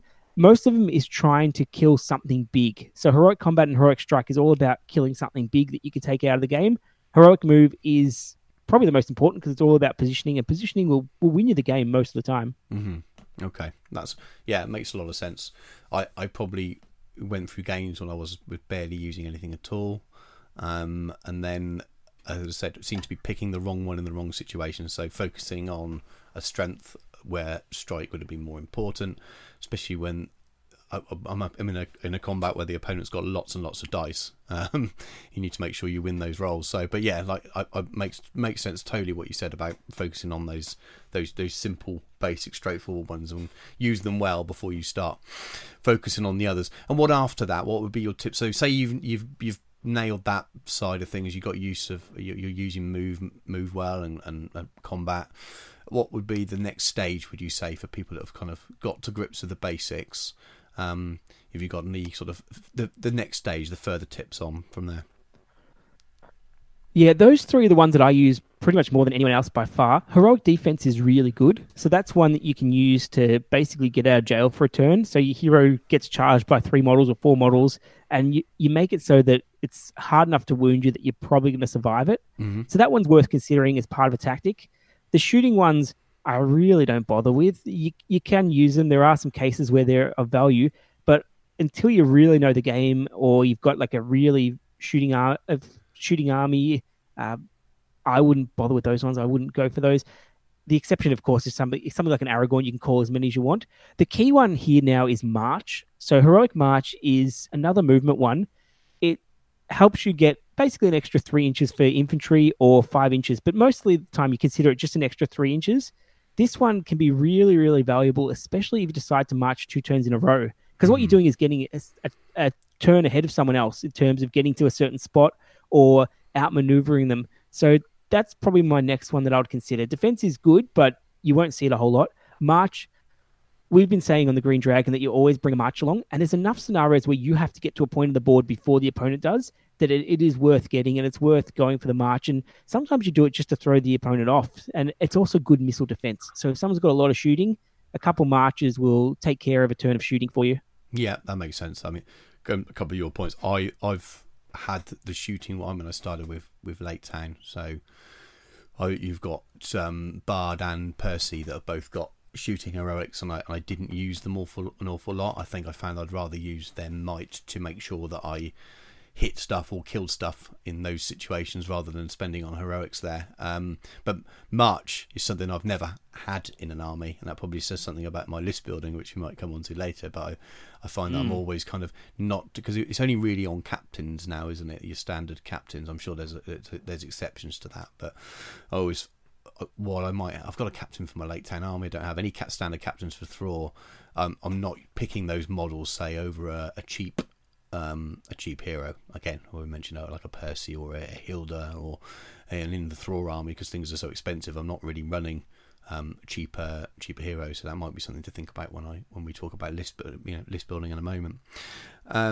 Yeah. The other one that I want to talk about here is, and we'll probably talk about a little bit later on as well, the heroic channel is really useful, but it's also probably the most difficult one to use and the one that's often the biggest waste of resources. Mm-hmm. So you've got to be really clever with what you do for the heroic channel, because what you're doing is basically tipping your hand ahead of time. Yeah. So it's even before you move, you have to call the heroic, and there are ways for people to overcome that one. There's also some other ones that I honestly, for a beginner, wouldn't worry about at all. You'll get to them eventually, and once you establish with the game, try them out. But stick to the basic ones and stick to the plan of, if you outposition your opponent, you'll probably win the game. Yeah, that makes sense totally. Okay, so we've talked about heroics, and I suppose that leads us really, really nicely into effective management of might, and we'll talk about will and fate as well. So those major resources in the game, the things that make the game tick. I'm probably all or nothing at the moment. I very rarely do I get to an end of a game and feel like I've used might definitely properly all the way through. I've either think, well, I've spaffed some might doing things I shouldn't have done there, or I've got too much left at the end and heroes are dying with too much might left and I'm not using them properly. So what would you suggest, or what tips would you give to people sort of early on for trying to use their might, will, and fate effectively? I would avoid the point of might to kill a single model unless it's something important like a banner or even more valuable than that. Mm-hmm. So most of the time, killing a single model is not worth a point of might. It's tempting. If it's part of a heroic, it probably is. Yeah. But most of the other times, I wouldn't do that, and I try to get my opponent to do that as much as possible. So I throw a high defense model, or the highest defense I have, infantry model, 1 wound, into the hero, in the hope that I can pull off a few points of might just by killing some models, because they'll think they're getting somewhere and they're whittling me down, but later on, I'll still have the might and they won't. So if I still have might at the end of the game and my opponent doesn't, I'm probably in a winning position most of the time. Mm-hmm. So you've got to be really cautious about what you're spending it on and whether or not is it worth the 50-50 roll-off if you get nothing out of it and your opponent gets something out of it. So I would be very conservative with might early on, and then as you see the game getting towards break, then you start spending big. So if you're at the point where it's getting towards break and you're losing, then you might decide, okay, I'll just go all out here. I'll start calling some heroic combats, or I'll make sure I've got some heroic moves to get my army around my leader, so I'll pass my courage test later on, or anything like that. It can be tricky to time it, and the best games are when you finish the game, you've got everything you want, and you sit there, you look at your stats, and you've got no might left. You've just had enough to do everything you wanted to do, and that's a real art form. It takes a lot to get through that and know what the heroes can do. Oftentimes, it's the heroes go in, they do what you want to do, and then they just become very conservative, and they just kill a couple guys a turn or a guy a turn in the back line. Yeah, that makes sense.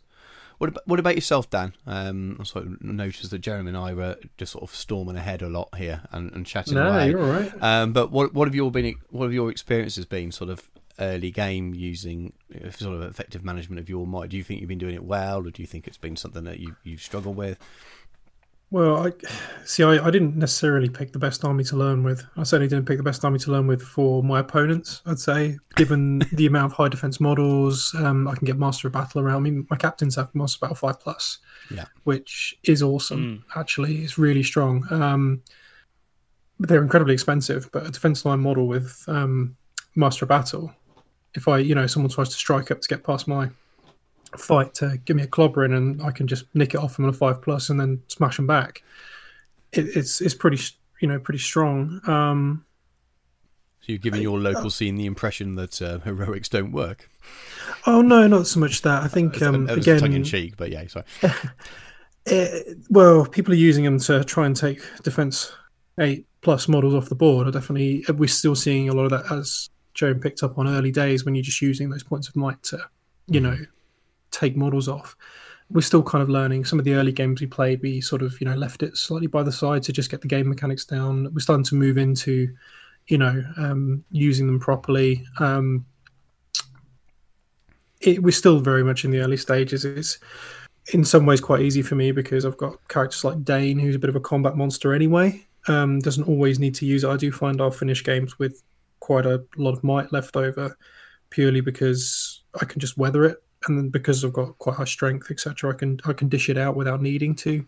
When we move into more complicated sort of narrative play, and I'm actually having to start expending might for March to make more use of the board space, I think that'll come into it as the scene grows locally and people become more confident. Then I'll use it more, and I'll be put under more pressure to use my might more effectively. Yeah, and it's not to say that I'm storming people. My most regular opponent is Will, and as it is, we play Dwarf v Dwarves. It's Khazad-dûm versus Iron Hills, so it's just must sound like a war in an iron foundry, just literally knocking each other about at defense 7+. So it's a good thing your table is slightly under 4 foot, then, isn't it? Yes. That's definitely helpful. Actually, it looks very pretty, and I'm indebted to Carl for the having it. But it's totally come in my favour. Actually, get them close. It's the most interesting part for me. It's why I spend most of my time when I'm reviewing the book is actually trying to really get my head around the different heroics and when would be best to call them. A lot of it's theoretical at the moment because we're not quite to that point locally where we're really pushing each other so hard. That will come in time. We're still having really good fun, but yeah, I think when I go to my first event, which obviously will be March down in Cheltenham with yourself, I'll encounter more experienced players. They'll make me think. I'm fully expecting to take a hammering, but that's how I'll learn. Yeah, absolutely. So I'm looking forward to that.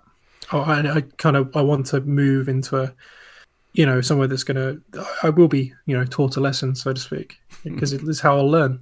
Well, you don't know who you come up against, to be honest with you. And with it being doubles, it's going to throw up some interesting non-standard game situations. But you'll definitely learn a lot from doing the events. I've played more event games than I have club games, partly because it's hard for me to find a regular time that I can get away and do it with the young family. But that sort of 4 concentrated games, or less it will be for the doubles, but in a day you learn from one game to the next, and you can almost practice your mistakes right away rather than waiting a week or 2 weeks before you get to play the game again, which is quite beneficial. Plus a broader cross section of armies which interact differently and have different makeups, and different heroic actions suit them differently. So it'll encourage me to think differently about how I respond to that and how I use my own. Yeah, absolutely. So before we move on to sort of Will and Fate briefly, because there will be quicker conversations, I think. Are there any other sort of areas that you think we need to cover about the use of might? So you mentioned a little bit when we talked about deployment and using it there, not being frightened to use it there if it's a really important part of the game. Are there any other kind of tips or things that you can think of that are really important to make sure you do or don't use might in a certain area of the game that you can do? I think mainly just that once you see a hero that has no might left, treat them as just a normal infantry warrior. So throw lots of models into them, surround them, and you will take them down eventually. So once they get to the point where they've got no might, even if they've got high fight and lots of attacks, just start attacking them. Just go into them. They'll only kill a couple guys a turn, maybe if they're really lucky. Most of the time, one or none. And then you'll whittle them down more often than not. So be mindful of that. Once a hero is out of might, it's essentially just a normal fighter, and it's pretty easy to take down. Even those big defense 8 models, you throw enough in them, you trap them, and you get through. You get the wounds. Yeah, absolutely. Okay, so rather than talk about will, because I think that this will blend into a chat about sort of early use of magic and things, let's talk about fate a little bit. Are there any, it seems fairly, I'm probably wrong with this, but it's felt fairly sort of obvious at times. Well, yes, I will use a fate here to try and save that wound. No, I won't. But what are you, have you got any kind of overarching sort of thoughts around the use of fate, or is it pretty much just use it when you can do? There's not a lot to go into it. Most of the time, you don't need to use fate until you're onto the last wound. So a lot of times, there's no benefit to using it early. The key exception is when you're giving up victory points for every wound you take. So then it's worth using early on if you feel like it. Keep in mind that you're probably going to, if you get a 3 on your fate, you need to know ahead of time, am I going to use my might on that or not? Or am I going to go to the next fate? With fate, you can't go backwards. So you roll the die, you need to resolve that die before you choose to use the next point of fate. Yeah. So you've got to be careful. And once you start rolling it, you're in a little bit of trouble anyway. It's one of those cases where you never actually want to get to the point where you're using the fate. You prefer not to. Yeah. But watch out for things like Castellans or some of the ones that do auto wounds if you fail your fate that kill you outright. There's quite a few things around that do that. Then you want to really, really hold on to your fate as much as possible. So just be careful. The terrible Mirkwood Spider and Castellan combo where one of them pulls your fate off to prevent spider webs, and the other one, once you're out of fate, goes in with a Morgul Blade, is a scary combination. So just be aware of when you spend your point of might, the opponent may have something that instant kills you. Right. So just be careful of that and try to work that out before the game. Even ask your opponent. You can always talk. That's what we definitely allow that. So ask them, do you have anything that does multiple wounds? And if they say yes, then hold on to your fate until that attack comes through. Yeah, that makes sense, definitely. And something I wouldn't pick up on in the heat of battle at the moment. Not played enough games for that to always kind of... It will be... You learn by that happening to you so often, don't you? And that's when it really, really sticks in your mind. Oh yeah, that's happened to me. I'll be a bit more cautious. But yeah, I don't. It's one area I don't feel like there's been too much kind of thought around. I have felt like I haven't needed to beat myself up about mistakes for it. Okay, so I think moving on now, we'll talk about will, but then we'll also talk about magic, seen as that's where it's most of its use is going to be. So they'll sort of become one conversation really. I have limited experience using magic, so I've used Gandalf and Gandalf only, and I haven't used him for a while because I've been playing Thrall. So I'm very green when it comes to magic use. I haven't come up across a lot of magic either in all the games I've played. Very rarely come up against other magic users. Well, at least not in a common sort of thing every game. I've not come up against any elves or anything like that. And I don't know about yourself, Dan, but you've probably not used magic at all, have you? I've not used magic at all, although I am, after listening to some of the more recent Green Dragons, I am excited about doing sort of Angmar, because the amount of talk about using Compel, it sort of sounds very, very much how I enjoy to play. Just, drag all this stuff out and just smash it to death. I love the sound of that. It's brilliant. Yeah. So... obviously I've got the Lothlorien for the event in March, Flotsam and Jetsam, so that's going to be interesting. Obviously it's been spoken about recently about sort of enchanted blades and things like that in the episode with Harry, so Celeborn being able to do that, because that's the only real way I'm going to be able to touch some of the larger high defense models, because quite a flimsy army. So I'm really excited to learn, so I really am going to need to get some practice games in before then, but I'm actually really looking forward to doing some of the magic stuff. I'm considering getting Gandalf to ally into my Iron Hills, because I think if I'm not taking the ballista, then being able to use his magic to mitigate some of the shooting incoming while I'm marching would be quite useful. Yeah, I found my initial thoughts when I started playing the game and using him was, it reminded me of playing War Machine a lot. I like the fact that the magic, at least from him, didn't feel kind of all powerful kind of magic. It was very much kind of, I'm going to move you this model here, or I'm going to try and stop this model doing this or that, or I'm going to protect. It very much felt like the kind of combos you'd build up with in playing the game of War Machine. So I liked it. It's good, but it definitely feels like a finesse thing. So we're both rambling far too long and leaving the person who actually knows about this in the dark there. So Jeremy, what are your kind of initial thoughts on how beginners could maybe make effective use of magic and managing the will? Magic's one where initially you're probably going to basically focus on how do you resist it. And I'll focus on that first of all. Will is a finite resource. You do potentially get some back if you roll a 6, and that's very handy.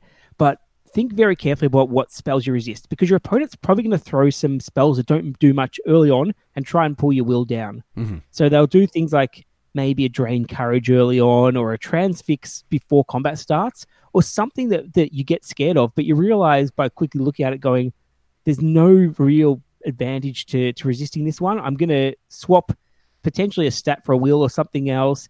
There's a chance that the opponent might fail it. They'll have to spend some resources or anything like that. Don't go too early on the resist. So hold off on the resist for the things that are going to do big things. Now, the big things with spells are basically things that set you up to be killed straight away. So this is your classic, anything that does wounds automatically, which are usually pretty hard to cast, quite frankly. The Black Darts and the Chill Souls. Mm-hmm. So if they can kill you, that's worth resisting. That's worth doing if you can get it off, but they're high resources just to cast spells with. Okay. The Compel is actually the sneaky dangerous one. So the Compel is the one that, as Dan said, you can move a model and you get the double effect is you move them where you want to. So usually you can move them out away from their support and you can throw lots of models around them to get the trap and get lots of attacks in there. But they also have no ability to strike. So you use this with a combination of potentially a striking model, and then you've got to a point where this hero or this big model or this troll is probably going to go down in a turn. So that spell is very scary. So you might just start throwing 1-die compels at a model over and over again, just in the hopes that you can pull the will off and then make that one attack where you can set it up and go for broke on it. So that's a lot of times it is setting up for that one. Transfix does the job if you don't need to move them. It's pretty much the same thing. Those spells are also good at using models to block up space or just to stop a model being effective. So transfixing a Boromir means Boromir's not doing any kills for this turn. That's pretty valuable as well. So that's what your spells are doing. Keep in mind, you're probably only going to get off 3 or 4 spells with a Ring Wraith a game that are going to do anything. So you want to make sure you really choose when you do them and you've got the support of the rest of the troops, because most of the times they're going to get resisted or you're going to fail, and you don't want to lose that will too quickly, because then you die. Yeah, that was one of the key kind of things early on for me is... So with Gandalf, if you get your free will each turn, as long as you've got some left. So it was kind of like, well, I was always thinking, I've got my starter dice. How many do I want to add to this? And is there a rule to that? Would you say? Is it kind of like try not to roll more than 2 dice? I suppose it depends how much will you've got in the first place. But it felt like I was being reckless if I was going to roll any more than 3 dice, really. And I felt like it's really important. I've got my free one, press 2. That felt like that was kind of, I need to get this off. That's sensible. Don't chuck any more. But maybe that's been... I think that was the only resource I noticed I was running out of early games, whereas I wasn't using my my heroes well, so I still had might left. So might have been telling me about the way I was using those. So what would you suggest about that? Is there a rule? Can you say don't roll more than this many dice on a magic spell? I won't give you a solid rule, but I'll give you a very rough idea. If I don't care if it goes off, if I don't need it to win the game, it's pretty much a 1-die spell. So I will keep doing that to put pressure on and be opportunistic. But if I don't need it, it's just the 1 die, because you don't want to spend a lot of resources on that. Yep. When it's something that's important, if I'm going against something that can't resist, so I'm casting a spell on my own model, or I'm casting something important, I might go 2. But if it's opposed, if I need this, so I need this compel to take this hero out because it's causing me a lot of grief, or I need to remove it this turn, and it's going to be opposed, that's where it turns into I'll throw 3 or 4 dice at it. Rarely more. Once you get more, you get pretty much diminishing returns. Yeah. But you're basically hoping to get a 6. You're probably going to spend the point of might to turn a 5 into 6 at that point. Yep. And then just hope for your opponent to either one of 2 things, either use up a bunch of resources to resist it or to fail it. And then you can remove that model's threat for either the whole game or a part of the game.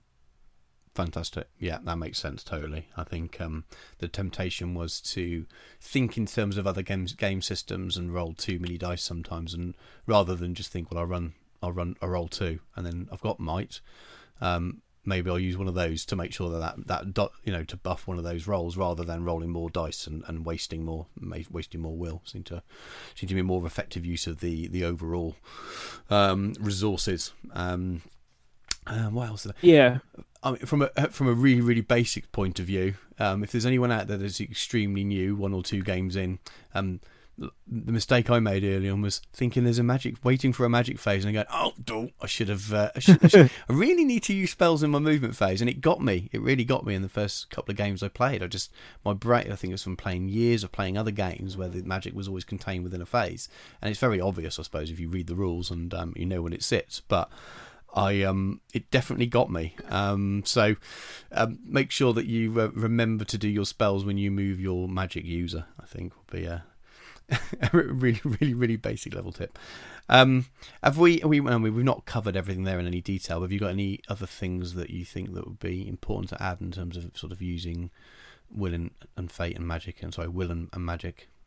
At this stage, do, but it's a bit of an abstract one. It's slightly related to that. If you want to practice getting good with magic, I would actually, depending on whether you're good or evil, find a way to ally either some specters or a wood elf sentinel, which is I think in the Lothlorien list, because those ones have a strange spell where they've got three choices. One makes you pass a courage test. One, I can't remember what some of the others do. But there's one spell that's really important there where you're allowed to move your opponent if they fail a courage test. Right. And that spell gives you a real good idea of what the magic can do and how you can move a model to your advantage and either delay them or bring them towards you and get them killed. And you get to do it every turn because they don't spend will. They're the strange models where you get to use this spell over and over and over again, and the opponent can't actually resist them except for passing courage tests. So there's a chance they'll fall apart. So they're a good sort of intro to magic, mini magic that you can take and learn how to do that. And they pretty much turn into the compel tactics, which is slightly more powerful, but a lot more resource intensive. Yeah, makes sense totally. Okay, so moving on to something else, and this is something that could have been linked to a discussion sort of earlier when we talked about positioning and movement, and then we sort of started talking about combats. But something I'm absolutely awful for is using special strikes properly and thinking about what weapons my models have, aside from thinking of them as a hand weapon rather than thinking of swords or axes or clubs, and really thinking about how I can use those within the combat, let alone just sort of two-handed versus single-handed. And how do you know what are your thoughts on helping new players early days with getting their head around those sort of finer kind of intricacies of the combats? If I'm honest, I would say almost don't bother with them early on because they're usually of minimal gain unless you really set up a position for them. The special strikes I'm talking about, two-handed weapons are very rarely good value. So you basically, once you've got a huge amount of attacks, that's when the two-handed weapon comes in. And sometimes you have it on the hero and you have to be willing to spend the might once you use the two-handed because it does significantly reduce your chances of winning the combat. So two-handed, once again, I would just grab maybe one or two in your army and just find good spots to use them, usually teamed up with a hero who can win the combat for you. But I wouldn't put too much weight into those. The special strikes, basically the ones that you see a lot are the feint. So I would not use it when you're lower fight value because you risk killing yourself, and it often happens. I would use this when you have at least one model in the combat that has the equal or higher fight, then everyone else does the feinting. So that one model maintains their fight value, keeps the high fight going, and everyone else that's in the combat, so base to base with the model that you're fighting, goes and feints, and there's a small chance that they'll do a wound, a small increase in the chance of doing a wound. So it's not a huge thing. A lot of models have it automatically built in where they're part of their army bonus or part of their model bonus, so it's not a huge one. The but Pierce one is probably the next most common one. This is all to do with increasing the chances of killing based on the numbers you're fighting against. Fighting the same, so if you're an odd strength, fighting an odd strength is usually easier than fighting an even strength because of the gap between them, the way the wound chart works. Yeah. So what the Pierce does is it ups your strength by 1. So if you're fighting against, say, a model with an even defense, so I'm fighting against a defense 6 model, and I'm a strength 3 model, I would prefer to get up to strength 4. So that, but the disadvantage is I will lose my defense quite a bit. So basically, I use these when I'm pretty sure I'm going to win the combat. So when I've got more attacks than the opponent, and then I'll go for it to help with the wounding to try and to balance out that even odd. So you don't use them if you can't get to that. You want to be the same type. So if you're going against an odd defense 7, you want to be an odd strength 3 or strength 5. There's no real advantage to being to strength 4 or strength 6. So you've got to be clever about when you use that. The other ones, as a beginner, just avoid for the moment. They do have some uses, but they're very much on the advanced side of it. I wouldn't even bother with them at all. Right, okay. That makes sense. I mean, I think I rarely use them. A lot of it is because it feels like, well, I'm not going to use them properly. I'm going to overcomplicate things and probably ruin my whole game plan by focusing on them. I definitely like the thoughts around trying to offset whatever negative they have, whatever debuff, if you can offset that by numbers or a hero within that combat. So to you, it's kind of a win-win situation. That seems to be a good way of using them as well. I think, I mean, have we covered that section there? I think we have in terms of special strikes and weapon types. Really, do you have any other sort of thoughts you've got before we move on to the next bit? What about stab to win? I've heard that one mentioned before, where you deliberately push it to get to the 25% breakdown if you're in a superior position for victory points. Oh, you're going through some advanced tactics there. Yes, there are some special strikes that you can either increase kills. So if you want to die, going two-handed or stabbing to get yourself killed is not a bad idea. So sometimes you're on the objective, you're in a position to win the game, and you just need a couple models to die to get to either the 50% or 25%. Then by all means, stab yourself away and try to hurt yourself. There's a lot of the strikes that do that. Conversely, there's also some non-lethal strikes. So things like stun and bash you can use instead of killing. So it's a way to get, if you need some more time and the game's going on, you can say get your hero to do a stun attack. Then there's no chance of them killing a model, and then the game continues on. So that's probably more advanced than beginner stuff, but that's definitely a way of doing that. So you can manipulate the breakpoints or when the game ends and find ways to increase the kills or to decrease the kills depending on what you need. Yeah, that makes sense. So if you're in a combat that you can't avoid, but you have the ability to not hurt something in that combat, and you don't want to hurt them, then it seems logical. But again, early days, that might be quite hard to sort of follow that process through, especially when you're used to playing games where generally you want to kill stuff. And then the other side, if you want to break yourself, if you do anything that makes it easier for your opponent to kill you, then I suppose that's going to be a good thing as well. Okay, so we're getting near the end now in terms of the kind of the initial things that we've sort of noted down to talk about. The last bit here of general kind of play is something that can be a bit, I suppose, as this topic could go off into all kinds of different tangents, but it's about special rules and buffs, things like that. Have you got any tips to help new players maybe remember things? Something even as simple as remembering you've got a banner effect on someone, especially if it's someone that's not actually waving a banner, so it might be someone with a banner effect rather than a banner, or other special rules and buffs. Have you got any sort of things that will help players in their early games? I would start putting down a token next to heroes that have any of those, or heroes or models that have any sort of buff in them. The banners are the main one. Banners are so important in this game, and they really do. They're really worth their points. So you put down a little token. There's some that come with their generals pack. I think they have some flags on them, but just make your own. Put something next to them just to remind you, and tell your opponent as well. Say, I'm putting this down to remind me that these models are in buffs. Can you remember as well? Because you might want to stay out, and just put it as a positive to them as well that you might want to stay out of Bard's combat range. And the more you talk about it, the more you'll remember those. And they are embarrassing to both sides when you miss them, because I regularly during games will remind opponent, do you want to take your banner roll? Do you want to take your banner roll? Because I hate the idea of losing because someone forgot something as simple as that. They've put it in the place, they've paid the points for it, they've moved it there. It's just part of the mechanics of the game. Like you wouldn't say to someone, oh, you've forgotten to shoot, or you forgot to roll dice in your combat or something like that. You remind them, and I feel like that's the same thing. So just talking about it a bit, explaining to your opponent, I've got this banner effect, I've got this buff effect, is a good way of remembering them, putting it in the front of your mind. Sometimes, I know Kylie's a big fan of this from the Green Dragon. She writes a little almost checklist for herself at the start of each game to remind her about certain things. So it might be that a hero has a certain buff, or that she wants to be aggressive, or something, just a little 3-point plan. And that's can be pretty handy for her. So things like remember the banners, or even things like just go kill the banners, or something like that, just to focus on it. Because once you focus on something, you don't forget it as often.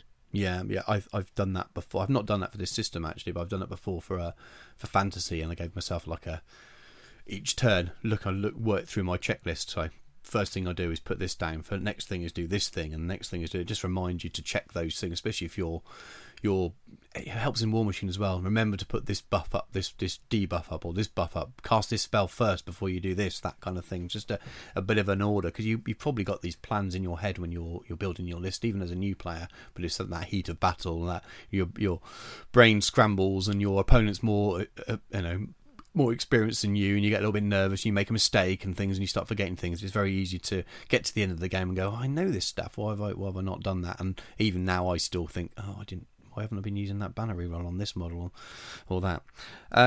What about, is there anything else in that kind of area, or any other kind of things that you can think of that new players will commonly forget, aside from banners and things? I think the cards that you've talked about, if you get access to them or you make your own, I think making your own is probably just going to be as effective. Is a good way of doing that. So I've done that in the past, where I've made a little cheat sheet for my army with things like Fury. Cast Fury, I always put at the bottom because I always forget to do that. And then when it comes down to courage tests, I go, I'll use I haven't cast Fury yet. I forgot to. So just reminding checklists, talking about it, measuring ranges at the start of the phase that it's related to. So things like, as you said, the banners before is in the combat phase. I'll make sure as part of the combat phase, especially if I've lost priority, first thing I do is put my tape measure around my hero banners and just see which ones are in and which ones aren't. Mm-hmm. So I can jump in straight away with, I've got a reroll here, and you can talk to your opponent about that as well. I'm measuring my banner ranges and they're fine. Then they will help you remember it as well, probably, or they'll do something sneaky to get out of range of it. Yeah, makes sense totally. Okay, so I think we can move on to the probably the final kind of rulesy thing, which would be the scenarios. Now, your recent show, you did some more sort of advanced sort of tactical chat, and you talked about a lot of the scenarios in great detail. But what do you have any kind of beginners tips for how to manage the scenario? I know there's 12 of them. There's a lot to take in, so it's hard for a new player to go and memorize them all to know exactly what to do for each of them. But have you got any kind of beginner tips for ways to approach scenario play in general, so they don't kind of make any common mistakes? Yeah, so there's basically three main themes to the scenarios. There is some slight variations on them, but mostly you have to either get somewhere to get some points, you have to break your opponent's force and try to not break yours to get some points, or kill a specific hero or leader and then try to protect yours to get some points. And usually the scenario is a mixture of those things. So straight away, look at what's the most valuable thing. If it's one of those get to a certain place, then kills become totally secondary. You don't mind dying on the objective. You have to be on the objectives, and you have to prevent your opponent from getting those objectives. Now, if you kill them, that prevents them quite well. But you've got to make sure you time it as well. If it's killing a leader, then everything becomes about, how am I going to bait that leader out? How am I going to draw them out so that I can throw lots and lots of attacks on them and get them to make a mistake somewhere? So that changes how you play as well. And then the final one, the break one, the most important thing to do is prevent yourself from breaking. Then you go into almost a really defensive game plan where I'm really not going to give up anything. I'm not going to go and throw models out carelessly. I'm going to keep them all nice and together. I'm going to use the terrain, because you can't kill terrain and it blocks up spaces. So let's fight on the small front and bring it that way. And you've got to just make the choice of what you're actually doing. A lot of people go into a game not knowing what they're doing. And if your job is to go and kill a hero, you're going to have to get to that hero. So head towards that hero. If your job is to get to somewhere, you're going to have to get to somewhere. So don't be afraid to call a march or to move directly towards it. And if the enemy gets in your way, just start killing them. You've got to make sure you have a plan there. Most of the time, you're not going to change your plan. Once you've got your plan, you're going to keep going. In advanced games, the players will go to plan B, C, D, and so on. But most of the time in a game, you don't have the opportunity to, because your resources are depleted so much that you can't go and change what you're doing halfway through. Yeah, that makes sense. I think it's very easy. I definitely found very easily in my first 10 games or so to focus very much on, right, we're going to have a fight. That's the first thing, and then the secondary thing is look at how many VPs I've got from the scenario afterwards, rather than thinking, right, how is my army going to achieve these objectives? And the fighting is part of that, rather than it's not a pitched battle with some secondary. The scenario isn't the secondary objectives, it is the scenario, and it was very easy to kind of get engaged in that, especially when some of the scenarios are very much fighty. It's very easy to kind of forget that, I found early on, especially when you got some real kind of head scratchers like heirlooms, which I love. It's really, really fun, but you think, well, okay, well, I can see where the objectives are, and then your Maelstrom deployment comes in, and then from that point, it's very easy to kind of think, oh, okay, well, I'm all over the place here, and chase after things or do it in the wrong way and do it in the wrong order. Or for a start, I used to race around if we use heirlooms as an example, I'd just race around trying to uncover any objective I was near to, whereas actually controlling some of those and making sure that the one I've controlled is going to be the last one was a much better way of doing it, rather than just thinking, oh well, it's under one of them. It's very easy to think, treat them like counters, where the bottom of the counter is the heirloom, rather than this is a dice roll, and the more you don't roll, so the more you flip that aren't it, the higher the percentage chance of the next one. So definitely taking notice of the scenario and form a plan around it, because it really transforms the game for you. Seems such an obvious thing to say. Right, what about yourself, Dan? How many different scenarios have you played now? Have you played through most of them in the pack? Not all of them. No, not yet. Obviously, quite a few of them we're still playing the more simple ones, generally sort of 12-inch setup and work to 25% from break, purely because they aid people in just learning. I've played a few more of the others. Played sort of Lord's Battle, and we did roll. Will and I recently rolled the camp. Is Storm the Camp? Yeah, and we both got dwarves. And so, but we will get around to it. I think as more people get painted up and the armies get larger, and we've got a broader cross section of different, experience levels and army and sort of force types, then we'll play a more varied. I think making a little mini campaign in the sort of the group might help to push on people's experiences and play some more of the varied mission types.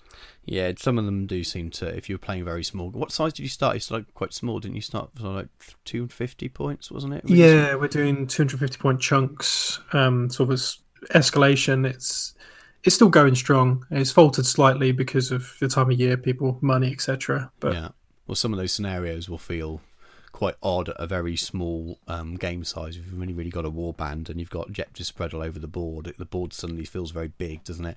My first game was 600 points, but we rolled it. It was Storm the Camp, and I came up against Azog's Legion force, but it was Azog, a couple of trolls, and about 4 Gundabad and a couple of bats.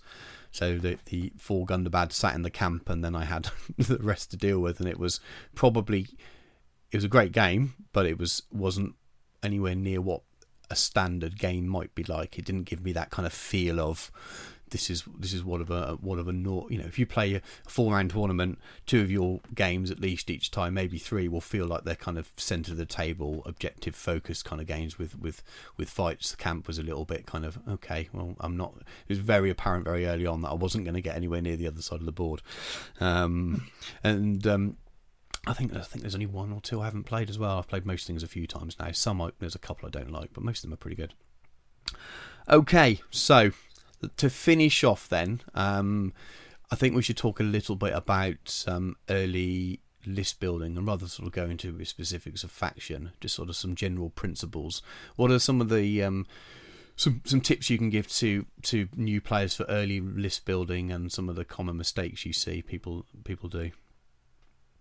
Firstly, I would say as a general for list building, go for 1 model per 20 points as your minimum. So minimum amount of models. So if you've got a 500-point army, try not to go less than 25 models to start off with, because the smaller your army is, the harder it is to win the majority of the scenarios. Some of them will be easier, but most of them will be harder. So I would go for an elite army at 1 every 20. And if you've got a horde army or a not so elite army, go for a lot more. So 1 for every 15, 12 points or so, just to make sure that you've got enough models to do things. Because as a beginner, your heroes are not going to be that much better than your troops. You're going to get a lot more out of your troops. And once you learn how to use your troops, then you're going to start winning some games. So don't be afraid to bulk up on them. Go for big war bands, take a lot of models. So that'll be the first one. The second one will be take a mixture of heroes. Don't go overboard on big expensive heroes. Maybe take 1 big expensive heroes and then the rest of them, some of the cheaper ones, and try to fit in a march where possible, just so you've got the option to move faster if you need it. So that's usually a basic captain, sometimes it's just a captain on foot with a shield, and his job is to run forward and then engage the toughest enemy and just stand there and shield against them and hold them off for a turn too. Yeah, that makes sense. I think the biggest tip I have for new players is to get you to write their first list for them, because then you can skip that whole whole stage of not knowing what you're doing. I think when I started chatting to Dan and some of that group, there were questions about list writing that I thought, well, I didn't really come across that head scratcher, because as soon as I decided I wanted to play the game, even before I read the rules, I messaged you, Jeremy, and said, I want to play the game. I'm going to buy some models. I really wanted to know what kind of things to buy, so I didn't buy loads of stuff that wouldn't be any use. And I asked for a list, and you came back with about 10 for me, and it really, really helped me. But I suppose, tongue-in-cheek taken out of that, if you know someone that's a bit more experienced with the game, and before you've purchased your models and things, really, really helpful to have a chat with them about the kind of models you like to use and the kind of game you want to play, and run your list by someone a bit more experienced, because it can maybe save you some money, stop you buying something that's not going to work. I mean, every model's got a use, and if you love the model and you want to play it, go and play it. It's not all about being the most competitive thing, but you might pick two models that just don't work together. You might really, really love Rivendell Elves and go and buy yourself a Gil-galad, and then go buy yourself an Arwen at the same time, and then you go pick up the rulebook and go, oh. So having someone that's played the game for a little bit, just look over initial list ideas or help you write that first list if you're that new, or even just new to a faction, can be really handy. How did you handle your first list, Dan? What was your? I can't remember. Well, some of it was largely. We did discuss it, didn't we? Before I suppose you don't have a lot of hero choice, do you, in that list? Nope. So it kind of writes itself for you. Anyway, sorry, I'm interrupting you. No. We did discuss it a little bit, didn't we? And I sort of battered a few ideas your way, and you gave me a couple of hints and tips and pointers. Obviously, the first thing I wanted to do was get Dane, because it's Billy Connolly on a pig. It's wicked. Then I went, he's like most of my 250 points. That would be insane. Mostly to begin with, it was determined by what I bought, which was the Spearman pack, the 12 Iron Hill Spearmen, and then the Command, one with Spear and the banner, and then it generally went from there, because the problem with particularly the Iron Hills is, the captains are insanely expensive. They're more expensive than a lot of the named characters for other factions, just to start with. So there was no real way of running effectively two warbands, so I had to pretty much maximize one warband and then learn and spread it out and then see how it went. And then from there it was, increasing. I got another second captain and split the warbands up a little bit. But a lot of it's been dictated by the sheer cost, but in points, of some of the models, and then money comes into it a lot. What I could afford to buy in terms of models, because it's not the greatest army to start with. It's one of the cheapest game systems for buying compared to others, but not if you pick up pure Forge World army for sure. Especially if you live in Australia, where Jeremy does. I think it's a little bit even more expensive. Yeah, I've heard. What was I going to say? Oh, completely. Well, not very related. So if you're nerds, you probably watched the extended Hobbit films, and maybe watched the appendices.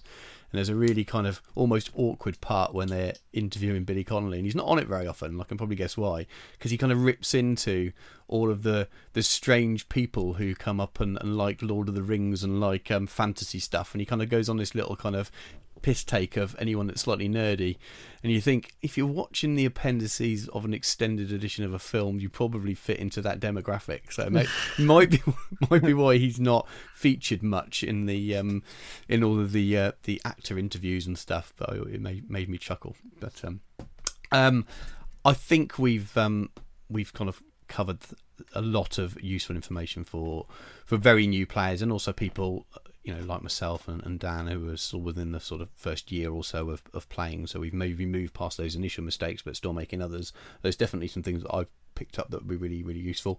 Hopefully some of the more experienced players listening to this, if they are listening to this, have enjoyed the conversation as well. I mean, are there any things that you think we haven't covered, Jeremy, that would worth adding to this or mentioning before we draw it to a close?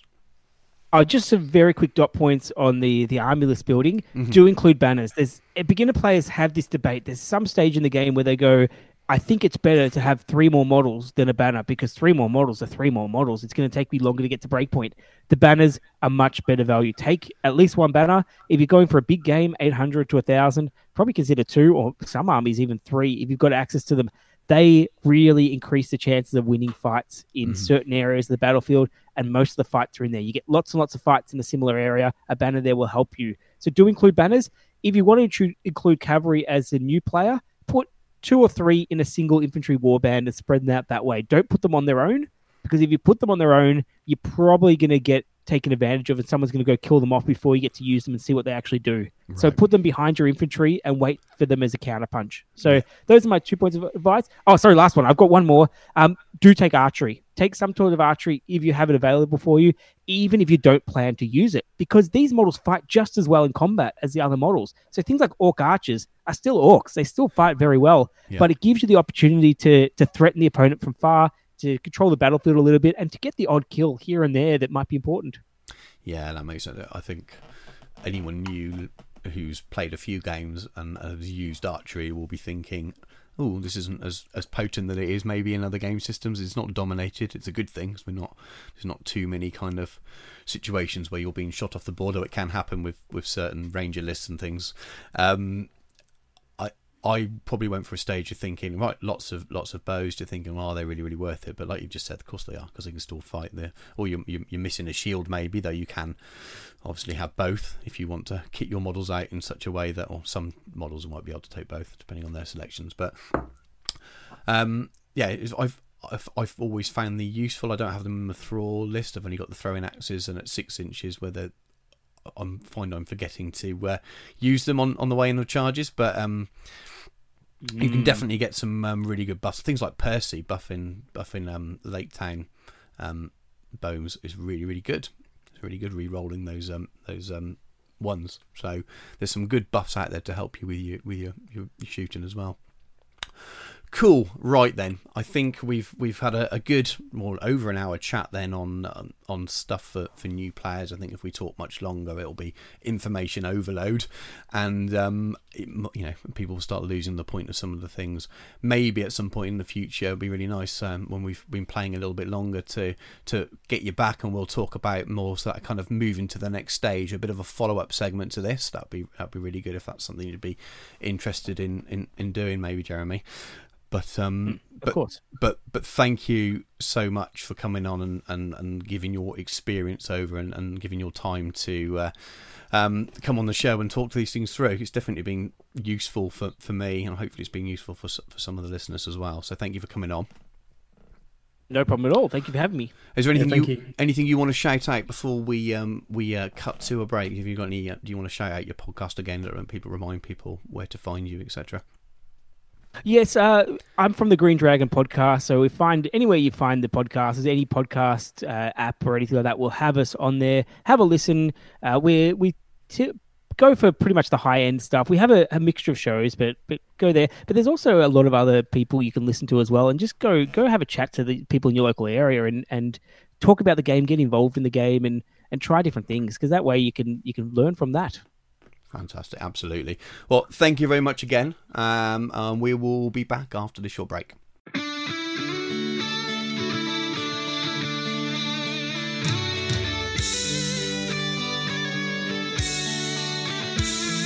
And we're back. Just to close the show down now, just a few shout outs and things. So Sam, have you got anything you wanted to say before we head off to our respective separate beds and own towns and worlds? As if we don't all share one giant bed together. I said that as a cover. There's the halflings in the middle. I can't remember what you said. I got distracted by the thought of me being cuddled by you two big burly men. We're jamming our sandwich. So have you got any shout-outs or anything you'd like to add, Sam? No shout-outs for me. I'm actually quite busy this episode. Awesome. What about yourself, Dan?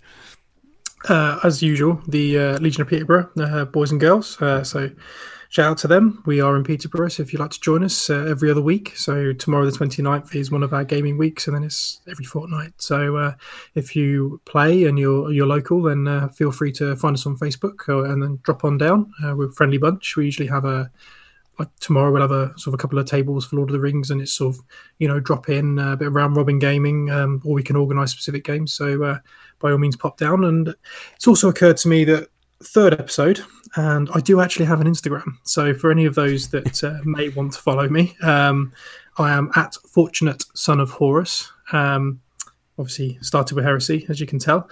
So if you do fancy checking out any of the stuff I have or have not been doing, by all means pop and find me on there. Fantastic.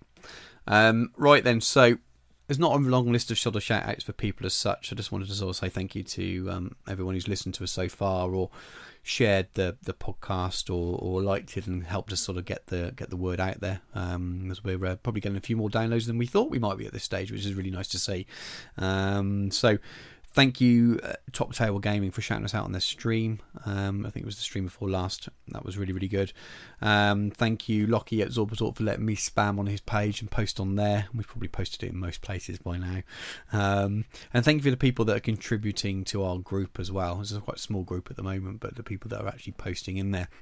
I think Dan's been posting, not you, Dan, but Dan. No. This is where I butcher a surname. My surname is SLB, isn't it? Slib, something like that. Sorry, Dan. Sorry.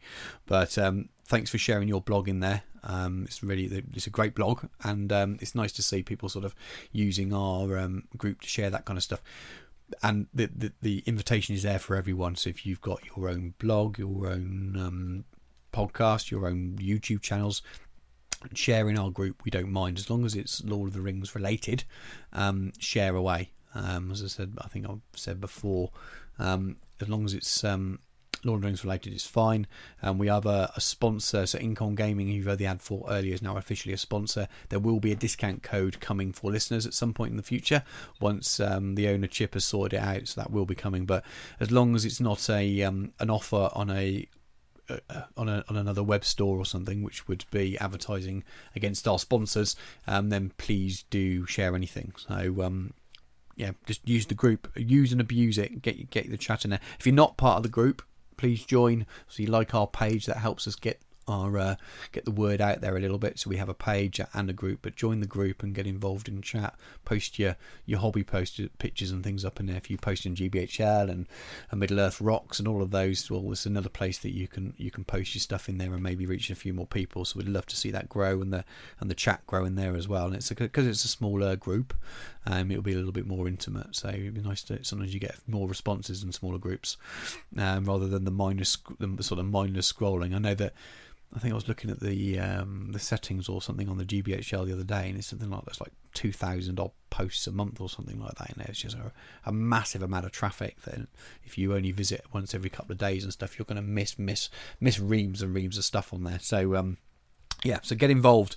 So like our Facebook page, join our group, follow us on Instagram, and that's at OOTFP Podcast, and Twitter is OOTFP. If you want to get in touch via email, and you're not on Facebook, so on Facebook you can click the messages link on the page, but if you're not on Facebook, you can email us at ootfppodcast@gmail.com. So please do get in touch. If you have that's not English. If you have any ideas of anything you want to hear us talk about on the show, if you have anything to say, any comments on things that we've said, get in touch. But thanks again for listening, and we'll catch you soon post Throne of Skulls, I believe, and probably with a new shiny book in our hands.